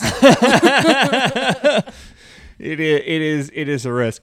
There's another performance that we need to talk about now that we're about 90 minutes into this podcast. Who? Judy Greer is in this film. Judy Greer That's in right. this film. To be fair, this is a typically small but like key performance from Judy Greer, Yes. playing Alice the waitress, as Charlie Kaufman is sort of just lounging about LA, desperately trying to figure out how the hell he's going to write this screenplay. He does what so many screenwriters do. He rewards himself with lunch for writing 2 sentences. He goes to a diner. There's a very pretty waitress named Alice, played by Judy Greer, who sees the orchid thief on the table and says, oh, I love orchids. And he goes, cool. And then she goes, he orders a slice of key lime pie. And she goes, all right, I'll go get that for you. And classic sad sack, like the slightest bit of attention and not even affection, but like the slightest bit of like human acknowledgement he gets from someone of the opposite sex instantly becomes like, all-encompassing infatuation, romantic and sexual fantasy. Like, what will our life be together? Yeah. And he has a fantasy about taking her to an orchid show, Right. and she very erotically says, "Why don't we see what's around back?" And they go to the woods behind the expo, and she disrobes for him. And this is a masturbatory fantasy that gets interrupted by Donald being a goober. And then there's one more scene where he goes back to that restaurant. She remembers him. She does what I think is a very accurate and well-observed amount of waitress flirting. Yes. Which is not real flirting, and which, it is someone who works for tips, who is being maybe extra kind and maybe like paying extra attention to someone because it is beneficial to them. Yeah, she calls him a preferred customer, Yeah. and she calls him the orchid expert. Right, and she flatters him, and he misreads this, or maybe he just desperately wants to be like, in a previous scene, he totally failed to make the moves on his lady friend after a night together at the symphony. He invites her to the orchid show, and because he hasn't made any romantic moves, she's just sort of like, no, I'm busy. From the subtext is just sort of like, well, if you're not going to try and kiss me, why do we keep going on these fake dates kind of vibe? She draws a line. There is just a totally immaculate edit in this movie where they are having their little chit chat about orchids, their little banter. She talks about a friend's orchid, and he knows the species of it, and she gets suitably impressed and flatters him over it. And then there's just this brief pause, and then he's sort of stumbling over his words, says, "There's over 30,000 kinds of orchids." Yeah. Like a 6-year-old. Like a 6-year-old. Yes, he is Jonathan Lipnicki in Jerry Maguire. And you don't see her make a reaction. Spike Jonze just cuts back to her face, and her eyes are already wide, and instantly it registers as just like, oops, thought this was a normal person that I could waitress flirt with. This guy's kind of a weirdo. Yeah. Let's slowly pump the brakes on my approach that I was going with at this time. And unfortunately, he does not read that facial expression correctly. And as she starts to walk away to get him a slice of key lime pie, he stops her to bring her back to ask her to an orchid show. And instantly her face drops, and she's like sort of like horrified by the social awkwardness of the situation. He instantly recognizes now what's going on, and he starts to profusely apologize. She starts to stutter and say, I'm going to get your pie. We see her in the distance, sort of very pointedly not looking at him, but like having a sort of grave expression as she talks to her coworker, and they kind of gesture at him like, "Are they going over there?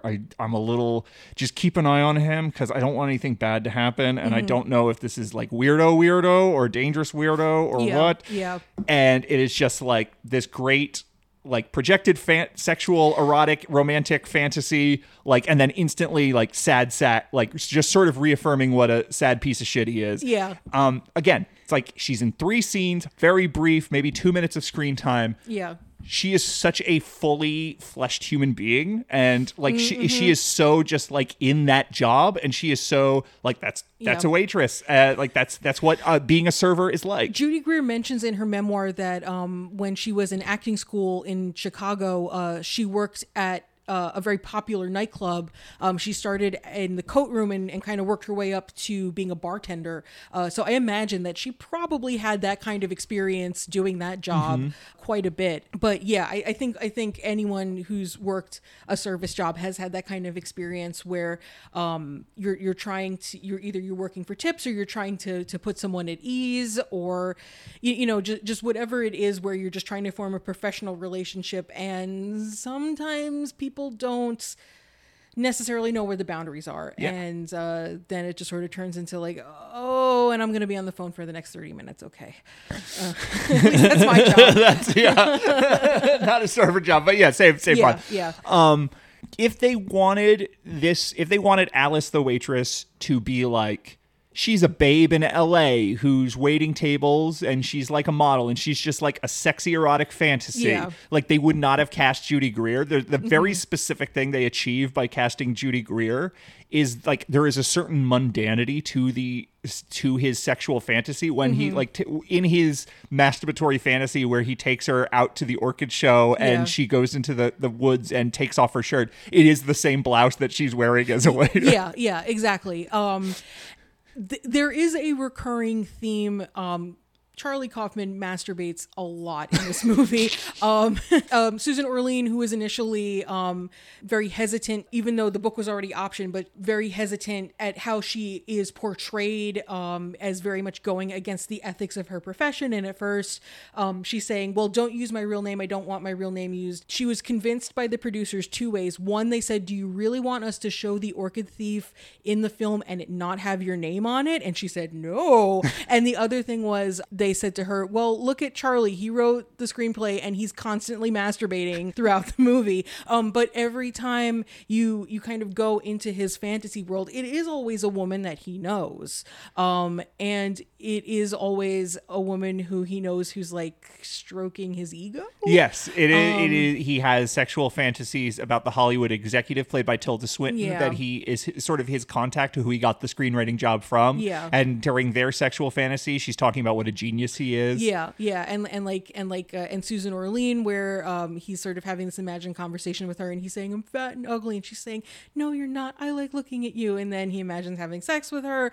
And it's kind of the same thing here, where it's like he struck out with Amelia, asking her if she wanted to go to the orchid show, but just imagining like, oh, pretty redheaded waitress. She would just find it so fascinating. She even says, I've always wanted to go to an orchid show. So here's Charlie Kaufman just swooping in, sensitive artistic guy fulfilling her orchid fantasies. She probably meets so many jerks in LA. Thank God she met someone like me, Charlie Kaufman, fat, bald, fat. Greer career-wise, this is around the same time that she did What Planet Are You From, within a couple years of each other. So she is in that point in her career where she is sort of like the pretty girl who's being hit on. But she does bring more of a quirkiness to it. I mean, in this, I feel like in this film, the women characters who are seen as beautiful and desirable are beautiful and desirable, but do have sort of the most beautiful girl in the room, to quote Flight of the Conchords, where you have Judy Greer, you have Maggie Gyllenhaal, I would say Meryl Streep even, and Tilda Swinton, where it's like they're all beautiful women, but in sort of more grounded ways than like if you brought in, you know, someone with like elfin cheekbones and whatever, you know, and you're right, it does kind of ground it in this like day-to-day attainable kind of fantasy where it's like, I mean, it's kind of what Charlie wants, where it's like it's not a big Hollywood thing. He doesn't have, you know, like it seems like for him to masturbate emotionally, he needs to know, maybe because he's a screenwriter and he's always thinking about narrative, he needs to know how they got to the sex. He needs to somehow justify it to himself. Yes. It needs to be realistic in that way. He can't just like picture, I was about to say Sophia Loren because I'm a grandpa. He can't just picture like the most beautiful woman in the world, and also he's there having sex with her. I like how we're both like struggling to think of like who are the mainstream beautiful women. You know the real problem is we're fucking queer. Yeah, I know. So like when I think about like babes, I'm like Melanie Linsky. Yeah, exactly. Yeah, same here. I'm also like Melanie Linsky. We share a thought bubble. There actually. you go. Yeah, we're fucking goobers who have lived together too long, and it turns out we only have one thought, and it's Melanie Linsky. Yeah. At also, any rate, this is going to be a podcast about Yellow Jackets moving forward, so have fun with that. Awesome. But I love Judy Greer in this movie. I love that in this, like, you know, there's so much voiceover. So much of the movie is about this like morose, neurotic self-obsession and negativity and this feeling of inadequacy. Like the sort of contrast that she plays, just being her bubbly self and just being the Judy Greer character who in 2002, you know, people didn't know, but like we look back and we go, that's a Judy Greer performance. Yeah. It's just great casting, but it is also just a testament to what she can do with so little. Yeah, just like Lolly Love, just like a fair amount of the movies that we've talked about, she's in it for, she has just a few lines, but she fleshes out her timing, her expressions, so funny. Even in her fakeness in this case. Yes. Yeah. It is it's like, specifically it is just the layers. fake enough. Yes. Where it's like she's not condescending. She's just putting on her work face. Yes. And it's something that's like so relatable. I think that's the thing that really struck me this time around. Where even though adaptation is so cerebral and so out there just in terms of like scope and structure and just like the struggle of like trying to adapt this book, like no one can relate to that, but the emotions that like all the characters have are so relatable. Like you can relate to Charlie feeling like, oh, this person's my friend. No, they're not. I'm paying them to be my friend. And also you can relate to her where it's just sort of like, I am friendly work person. And oh no, now I've friendly work personed myself into a really uncomfortable situation. Yeah. Even in those like little moments of defeat are just so real. Yes. Yeah, it's a great movie. Adaptation is really fucking good, guys. If you take away two things from this episode, John Woo is a good director and Yes. Adaptation is a good movie. And that's why you tune in. Aren't you glad you listen to film podcasts? Oh, we ended up as two fucking dorks with a film podcast talking about how much we like Charlie Kaufman. Yeah. Oh no.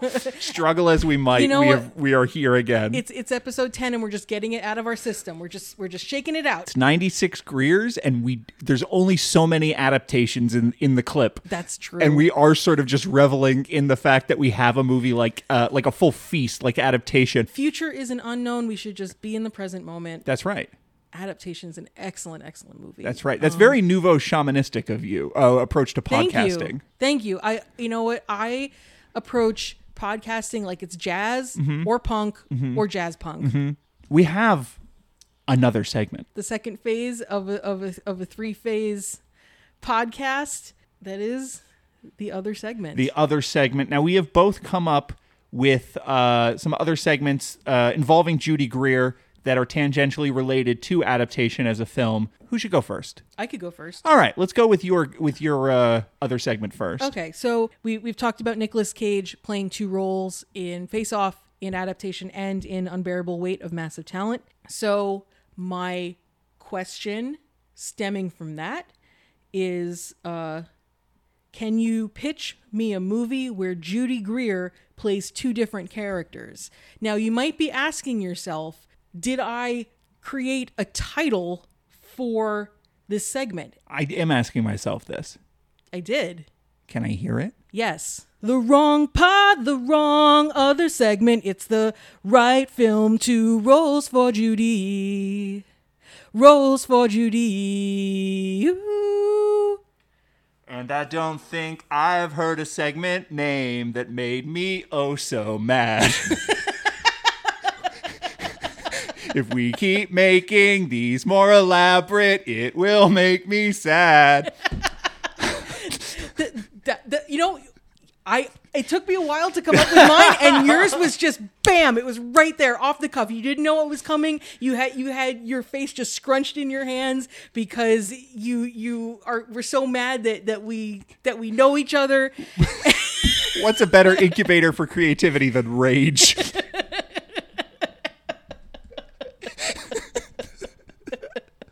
You're welcome.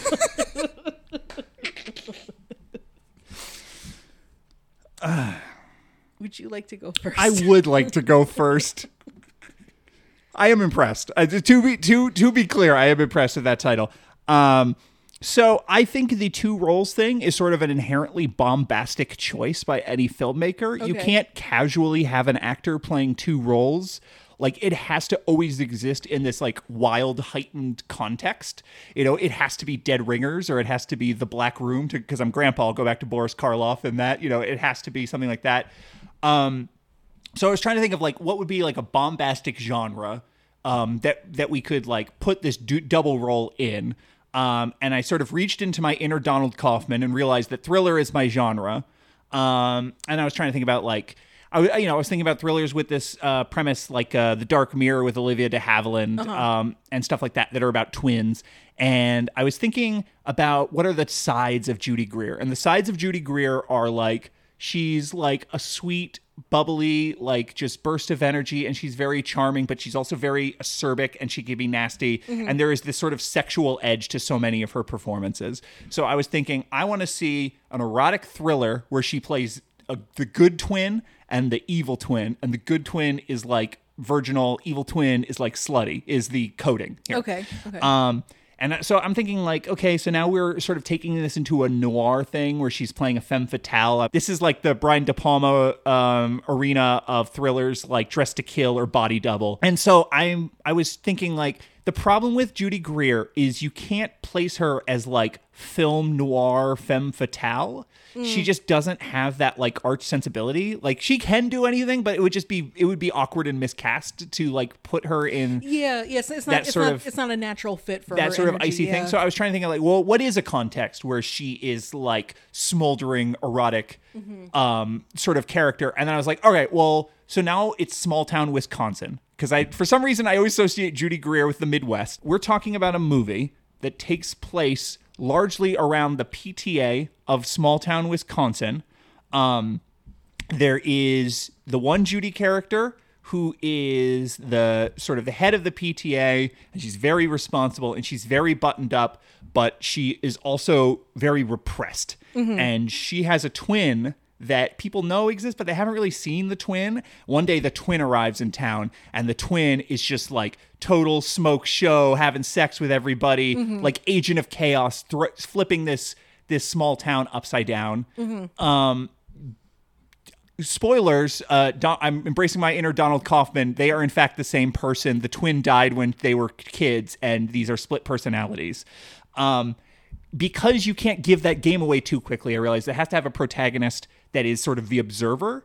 So I was thinking about some other PTA mom who catches Judy Greer, who she thinks is this like wonderful buttoned up conservative PTA leader, like having sex with her husband. She becomes obsessed with this infidelity, and she starts stalking them and realizing there's two Judy Greers.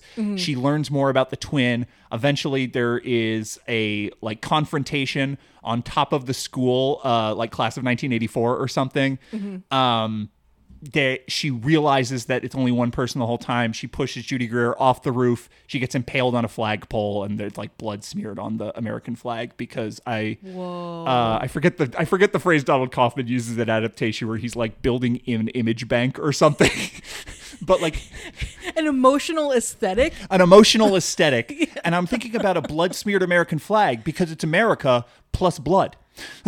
Whoa. So I don't live in a society. Yeah.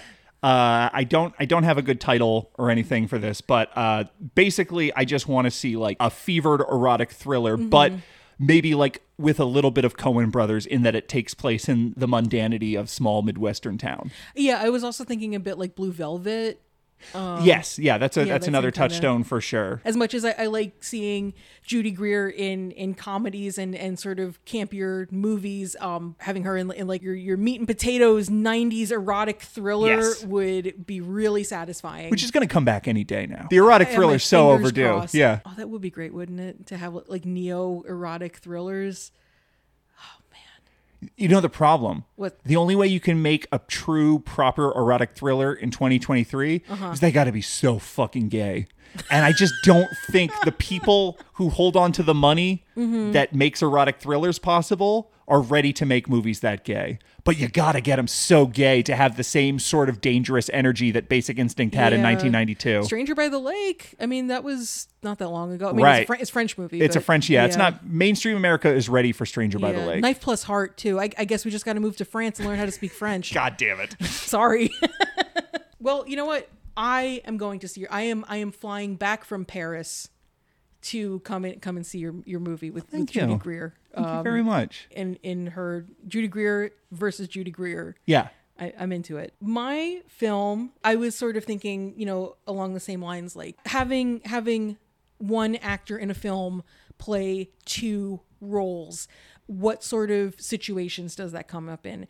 And what I was thinking was more along the lines of heightened camp, like Divine in Hairspray, where she plays Edna Turnblad, but then she also plays the evil, bigoted television producer. Right. I was thinking, well, what kind of movies would kind of call for that? And I was thinking, well, maybe something where the main character is a bit more of a established persona, and I was thinking of the Elvira movie, so I decided to rip off the Elvira movie. Hey.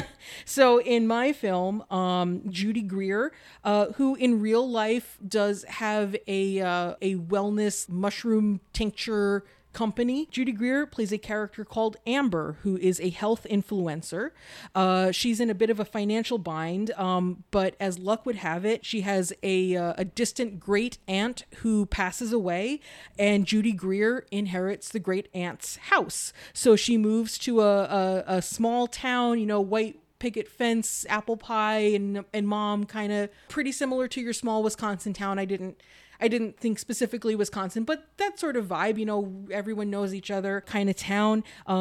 She moves there, she moves into the house. She thinks, well, I'll save money. I won't have to pay rent. Maybe I could fix it up and flip it and kind of keep the wellness influencer thing going. 'Cause that's not really who knows how those people make money? I don't. But, so she moves into this town. She's out there with like her yoga mat and her selfie stick and doing her whole thing.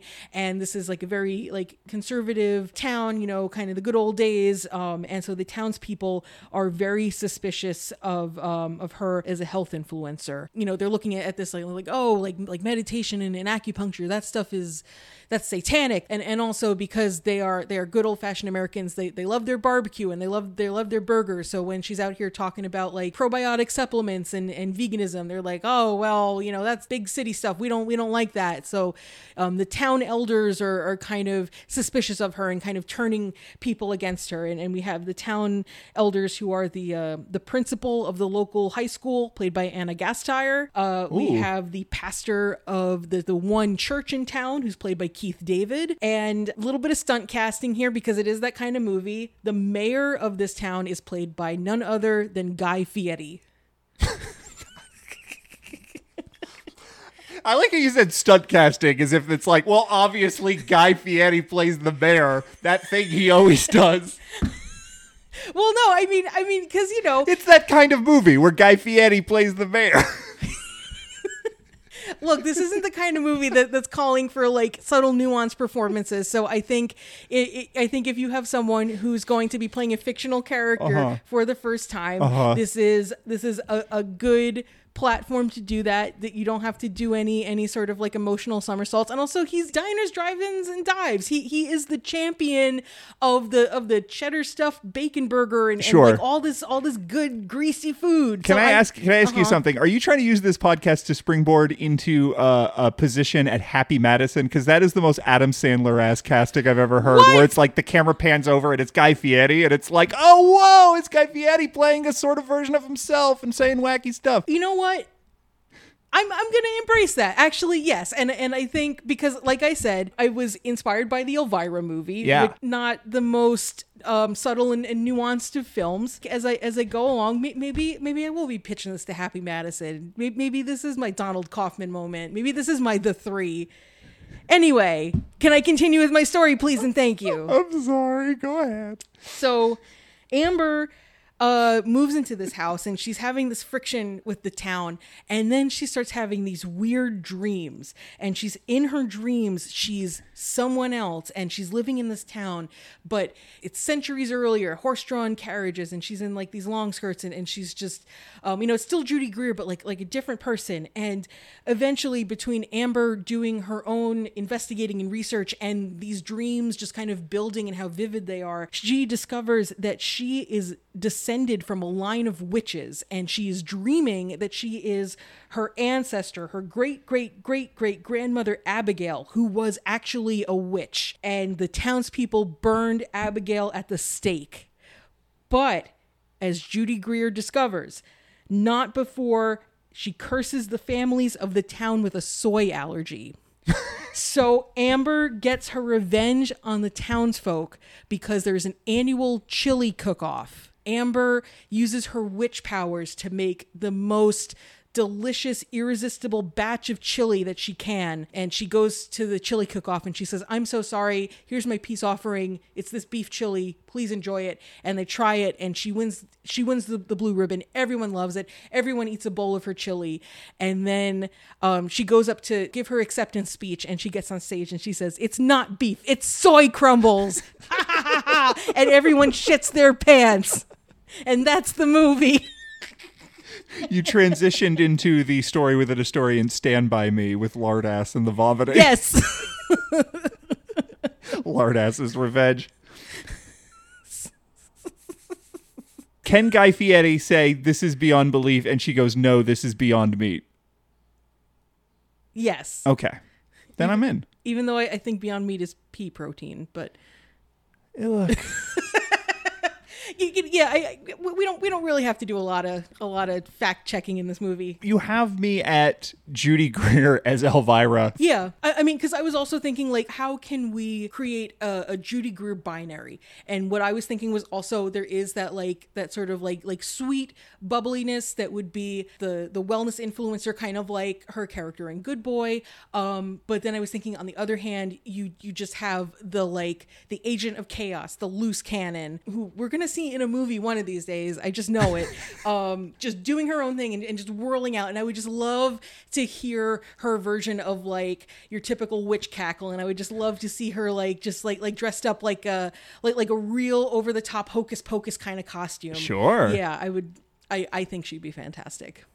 I love it. My other segment, I thought, because adaptation is an adaptation of a nonfiction book. Yeah. There is always the question, how do you make a fictional film out of a nonfiction book? So I would take that question and then I would add the qualifier, how do you make a fictional adaptation of a nonfiction book and find a role for Judy Greer? Because you got so mad at me last episode with my title, I decided to dial it back. I didn't push harder the way you did. My other segment is just... Excuse me for making a big choice. Reg made a big choice. My other segment is called Now a Major Motion Picture. No pun? No pun this time. Oh. I thought it better to have punned and lost than never to have punned at all, I suppose. How about you start with this one? So this was a bit of a challenge for me to try and think of a nonfiction book. I feel like I've been reading more fiction lately, and and I don't have a great memory. So just thinking of a nonfiction book that really kind of grabbed me was a bit of a challenge, but also trying to think of one that could make a film. I really did kind of have to contemplate. Bear with me. The book that I landed on was The Life-Changing Magic of Tidying Up by Maria Kondo. Okay, I'm all ears. Maria Kondo, she is a I don't know what you would even call her, like a life coach. She's a Japanese woman, and her focus is specifically on keeping an organized living space. The phrase spark joy, she kind of came up with that phrase. I actually read this book the last time we moved. I was preparing to move. I just needed to get rid of some stuff, and so I just read this book. Okay, what is her system for organizing stuff? And it's an interesting system for practical reasons for someone like me who is trying to be a more organized, tidier person. I found it helpful, but also it does just have this idea behind it of how do you let go of the things in your life that don't serve you anymore, which is something that I struggle with, just in terms of getting rid of things that I don't use because I think that I'll need them. This book, it's not for everyone. I'll say that right now. I'm not going to tell you to go out and read this book because it'll change your life, because I don't know your life. But this book asks the person reading it to have the faith and the courage that you can let go of things and that things will be okay. There's a part in the book that I just found so striking where, she's encouraging you only hold on to the things that bring you joy. And if it doesn't bring you joy, you should put it back into the world so that it can give someone else joy. And then she says, well, sometimes people ask me the question, what happens if I go through all my stuff and I need to get rid of everything because nothing brings me joy? And she says, well, that means you have to change your life. Like that is a sign to you that you have to change your life. So I had the idea for a movie of someone going through this system. I didn't come up with a name for the character, but this is a character played by Amy Ryan. This is someone who is organizing their stuff using this method. And something that Kondo asks you to do is hold each individual thing that you're thinking about. Should I keep it? Should I get rid of it? Hold it. If it sparks joy, keep it. You kind of have to figure out like what that feels like for you. This organizing project for Amy Ryan, that is the framing of her story.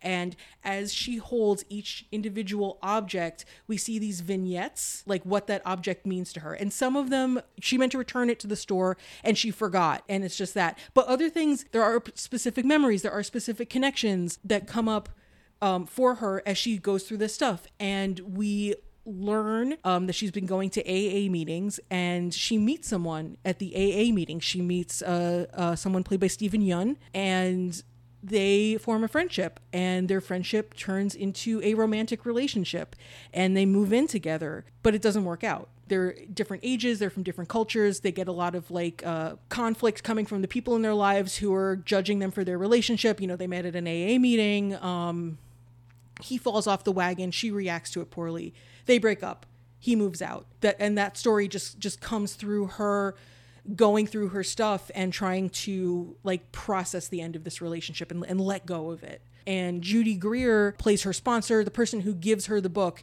to kind of give her something to like practically do to help her move on with her life. And that's my movie.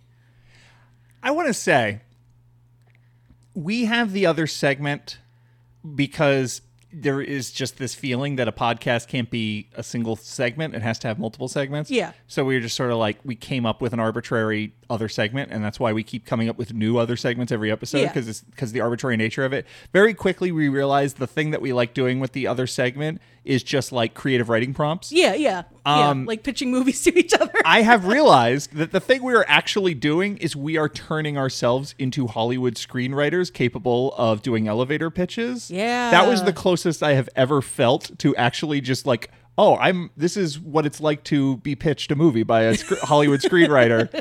Can I have $5 million, please? Yes, you can. Right. Here is $5 million. Wait a second. I'm an executive. Writers don't deserve anything. Bring in the AI. Sometimes we go outlandish. Sometimes we do silly goofs and have a lot of fun. Uh-huh. That felt so much like, yeah, of course this movie's getting fucking made.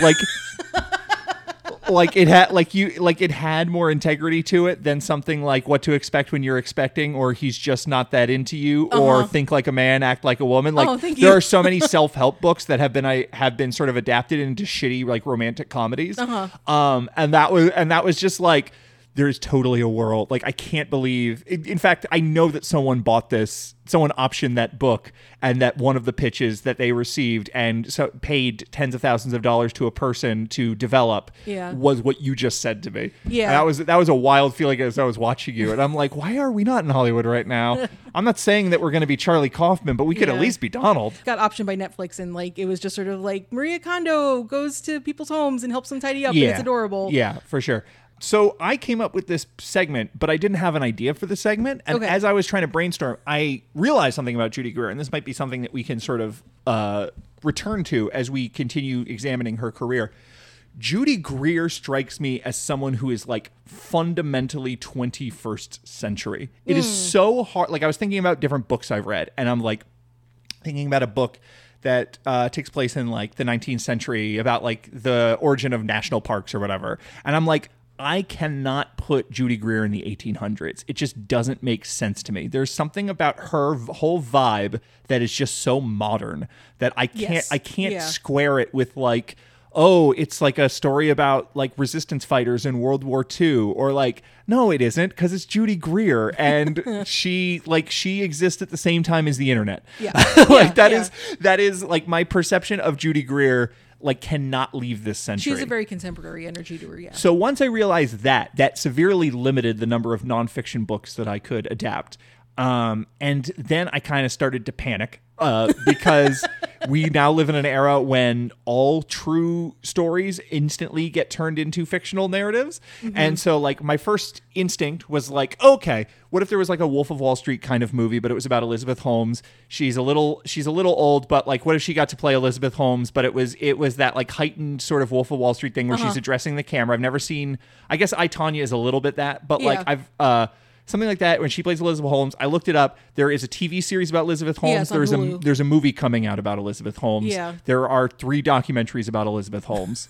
Oh. So I was like, oh my God, I thought I had it. And you know, I have to say it's funny because you told me what the segment was going to be and I panicked because I was like, Patrick is such a voracious reader. I am going to look like a fool. Here's the thing about the nonfiction I read. It's all fucking movie shit. That's so true. So it's like, do I write a movie where she plays Busby Berkeley's wife? Because I read that Busby Berkeley biography. Like, you could make a movie where you were reading that Boris Karloff biography, right? Is she Boris Karloff's wife? She could play Elsa Lanchester when they're making Bride of Frankenstein. I guess. The real Elsa Lanchester, like Rose McGowan looks identical to Elsa Lanchester in such a way that it's like you can't make that would be good casting. Yeah, no, exactly. Or it's like, what was the last nonfiction book I read? What was the biography of Malcolm X? You don't put Judy Greer in a biography of, like, is she play a KKK member's wife? Like, so I was really struggling. Eventually, I turned to my coworker. I said, you got to help me. What's a true crime thing that happened recently that has a fucking blonde woman involved? And she was like, what's her name? Catherine Oxenberg, her daughter. And I'm like, who's Catherine Oxenberg? She goes, she was on Dynasty. And I go, what about her daughter? And he goes, her daughter was in NXIVM, the sex cult. And I go, oh, okay. And I looked it up, and sure enough, NXIVM, the sex cult? NXIVM was this like sex cult where there was a lot of horrifying abuse, and there were a lot of rich and powerful people whose children were wrapped up in it because they believed it was like a life coach sort of a situation. One of those people was Catherine Oxenberg, who used to be on Dynasty, who wrote a book about the experience called Captive, A Mother's Crusade to Save Her Daughter from the Terrifying Cult NXIVM, or whatever the hell you pronounce it. And yeah, I read some Amazon reviews because I'm just like pulling at straws, and someone brought up that Catherine Oxenberg was in a bunch of different self-help groups and did a bunch of self-help seminars of all sorts before stumbling upon this thing. And I'm like, okay, well, there's a narrative there about like the guilt she has about her getting her daughter wrapped up into this horrible multi-level marketing sex cult sort of a thing, and like trying to get her out, and the rich and the powerful, and there's like a creepy paranoia thriller kind of a thing you can do there, and you can like draw parallels between self-help and religion and cults and, you know, and how people find structure in their lives and all that. And it's like, okay, that's a movie. Cool. Looked it up. There's a Lifetime movie. There's a documentary. Oh, no. There is a documentary TV series. There's like 15 TV interviews. I don't have an answer for this. It's 2023. Yeah. We're in the girl boss era. Rich dad, poor dad, but it's rich mom, poor mom. What's Rich Dad, Poor Dad? Rich Dad, Poor Dad this was like a huge airport bookstore book. It was a financial self-help, and kind of goes on from there. Was this written by Owen Wilson and the Royal Tenenbaums? What this book presupposes is that you already have $1 million in seed money. Yeah, I mean, it's like your typical Dave real.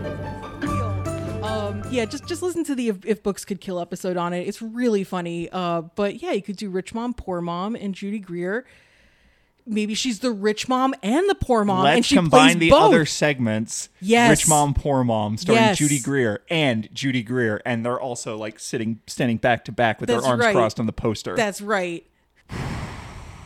Well, We did it. No, we didn't. Because, We did it. Because we did not do it, because we have come to our third act. That's right. We have a third act. We got to go Donald on this shit. We got to speed it up. We got to get punchy. Yeah. We've been so sprawling and diffusive, and we've like recapped the plot of Face Off. Like, we got to just tighten this shit up. And you worked a full day at your job, and I appreciate you just kind of. I don't know where I am right now. I woke up at 2:45 3 days in a row, and I am out of my mind. Well, but it makes for good pod, and that's the important thing. That's the only important thing. Third segment is Jutilization. That's right. How did Adaptation fare in terms of using Judy Greer's unique energies, unique talents, that individual je ne sais quoi, if that's how you pronounce it, that she brings to the screen, even in just 3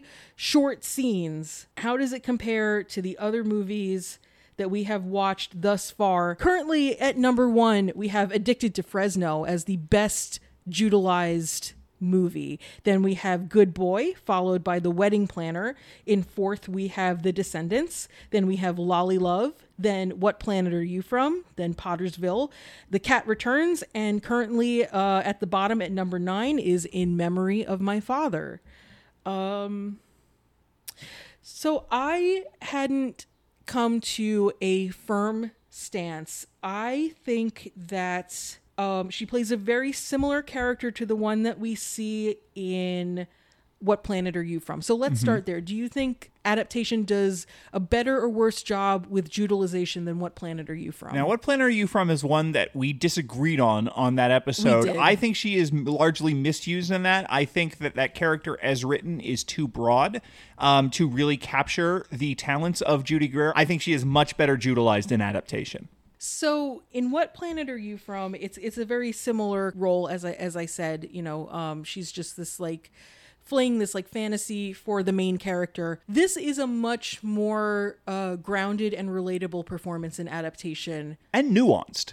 I guess that's true. The specific tenor of fakeness that she gives as someone at her job who is doing waitress flirting. Yeah. And then there is that really subtle shift into the fantasy of the Orchid Show where she just has this lust for him, but there is this real like purity and innocence, and it's like she's completely blending in with like the flowers around her, and then like going into this like beautiful like forest with sunlight filtering through the trees, and she's just like pure but like erotic kind of presence. And it's not a shift that you would necessarily notice if you're watching the film for the first time, but watching it again, you definitely can see where it's just like fake perky waitress work Sona versus like, the idealized feminine form. Yeah. And she does that shift so well. And then at the end of it, you just feel so bad for her when she's like talking to her coworker and just like, hey, this guy, like, you don't even see what she's saying, but just like her body language and the way that she just like looks over her shoulder, you die inside for him, but also for her. Yeah. Like for both of them. I agree with you. I think that she is much better Judalized in Adaptation than What Planet Are You From? So what about Lolly Love? Better in Adaptation. She has 2 very funny moments, but she has multiple funny moments in this that are, again, also just more nuanced, more depth, there's more layers going on. Yeah, I will agree. Okay, that's fair. So bringing it up to contend with our current number 4, which is The Descendants. Higher. Really? Yeah. She's on screen for less time. She gets less dramatic performance, but I think in terms of Judalization, like, I think there are a lot more people that you could slot into that role in The Descendants. And it's just, I think that the specific talents of Judy Greer are just more on display in Adaptation. I don't know that you could slot a lot of other actors into her role in The Descendants and give them that kind of empathy that you have for her. I mean, I think it's a character that you're inclined to have empathy towards because she has been cheated on and because she is... Yeah, but also you are so inclined to hate Matthew Lillard's character that I think that there's a part of going into that where like you kind of hope that they're both going to be terrible, because then it's like you don't have to feel bad for anyone who is crossing your protagonists. And then when she turns out to be like a really like sweet person and it seems like she's a good mom and just like this like chill lady, I think that there are other actors who could play that role where it's more about the injustice of it as opposed to like, oh, there's this like stranger who's being hurt as well, and you have to take her feelings into consideration with this inevitable confrontation that the movie's building towards. So it's hard for me to put Descendants above Adaptation, where my general thought on Descendants across the board is just like bleh, and my general thought about Adaptation is and like when I think about specifically about Judy Greer, it's in Descendants I go, well, at least Judy Greer's in it, and then when I think about Judy Greer in Adaptation, I go, wow, all the great performances in this movie, and she also is one of them. You're right. It is very difficult to think about these movies, not only having watched one quite a while ago, but also just thinking about them just focused on her performance. Also, and, like, part how of she this fits into the movie. Part of this rankings order has been decided via coin flips. And I wanted to ask you, if The Descendants wasn't there, would you put her in Adaptation above her in The Wedding Planner? No, I think she's better Judalized in The Wedding Planner. Okay, so we are flipping a coin to decide if it goes above or below The Descendants. Okay. All right, I have obtained a coin. Okay. Go ahead and call it. Heads. It is Tails. Oh. We are putting it above The Descendants and below The Wedding Planner. Okay. So adaptation I feel number like 4. there's part of me that wants to argue for it above The Wedding Planner, but I feel totally fine with The Wedding Planner going above. So I think that is where it should be, is the new number 4. When you were flipping that coin, part of me just really wanted it to land on its edge. Maybe I'm a little punchy too. Maybe it's time to wrap up. Well, this has been the inevitable Nicolas Cage episode. That's true. Every film podcast has one. I will say there are a lot of podcasts that have the same structure as this podcast, but about Nicolas Cage. Yes. There are probably about a dozen Nicolas Cage podcasts. We did discover that, yes. We're the Judy Greer podcast. And I feel proud that with someone as bombastic and loud and spectacular and to the front of culture as Nicolas Cage, it's easy to say, let's build a podcast around him. I'm proud of us for looking at Alice the Waitress and going, you know what? There's something here. Yeah. So, yeah. 96 We're Greers. smart. We're cool. We're smart and cool. Can you change the podcast artwork so instead of saying a podcast, it says we're smart and cool? Already in the can, baby. I am so tired. Our next episode, because we're going to do this again, is The Key Man, which is a crime movie from 2011. So be sure to join us. That's going to be a great one. You know why? Why? We've been circling around it for a while. The Key Man, finally, Judy Greer plays a Karen. Ooh. Judy Greer as Karen. She's that's- kind of Karen. She's a little bit Karen. She's giving Karen in so many of these roles. She goes full Karen in She's this? Karen. I didn't know about that, but Yeah. that's exciting. That's gonna be like some Whether inner turmoil whether the for character us. embodies what Karen means in 2023, I don't know, but her character's name is Karen. Oh. Oh no, I didn't mean to get you all worked up. No, her character, she's playing a character named Karen. Okay, well, join us next time for Karen, a known unknown in The Key Man. Thank you so much for joining us on this odyssey through metafilm and orchids and Nicolas Cage. The orchid thief virus spreads further into us not knowing how to summarize or encapsulate or keep things short. But Is that's there okay. a Wong Kar-wai movie we can rip off for the ending, the way that Adaptation does? Let's put the end of this podcast on a slip of paper and tuck it into a wall. Yes, all the notes that I have, because I have 4 pages of notes for this episode, I'm going to write them on a slip of paper and just tuck them into a wall, and then it's going to be beautiful and bittersweet. I love it. Okay, great. 96 Greers is part of the Now Playing Network. Check out the other podcasts at nowplayingnetwork.net. Follow us on Mastodon at 96 Greers at laserdisc.party. Follow Reg on Letterboxd at Panda Bear Shape, where you can now also access the updated list of Jutilization. You can email us at 96greers at proton.me. And until next time, I'm Reg. And I'm Patrick. And say goodbye to these. Quizás, quizás, quizás.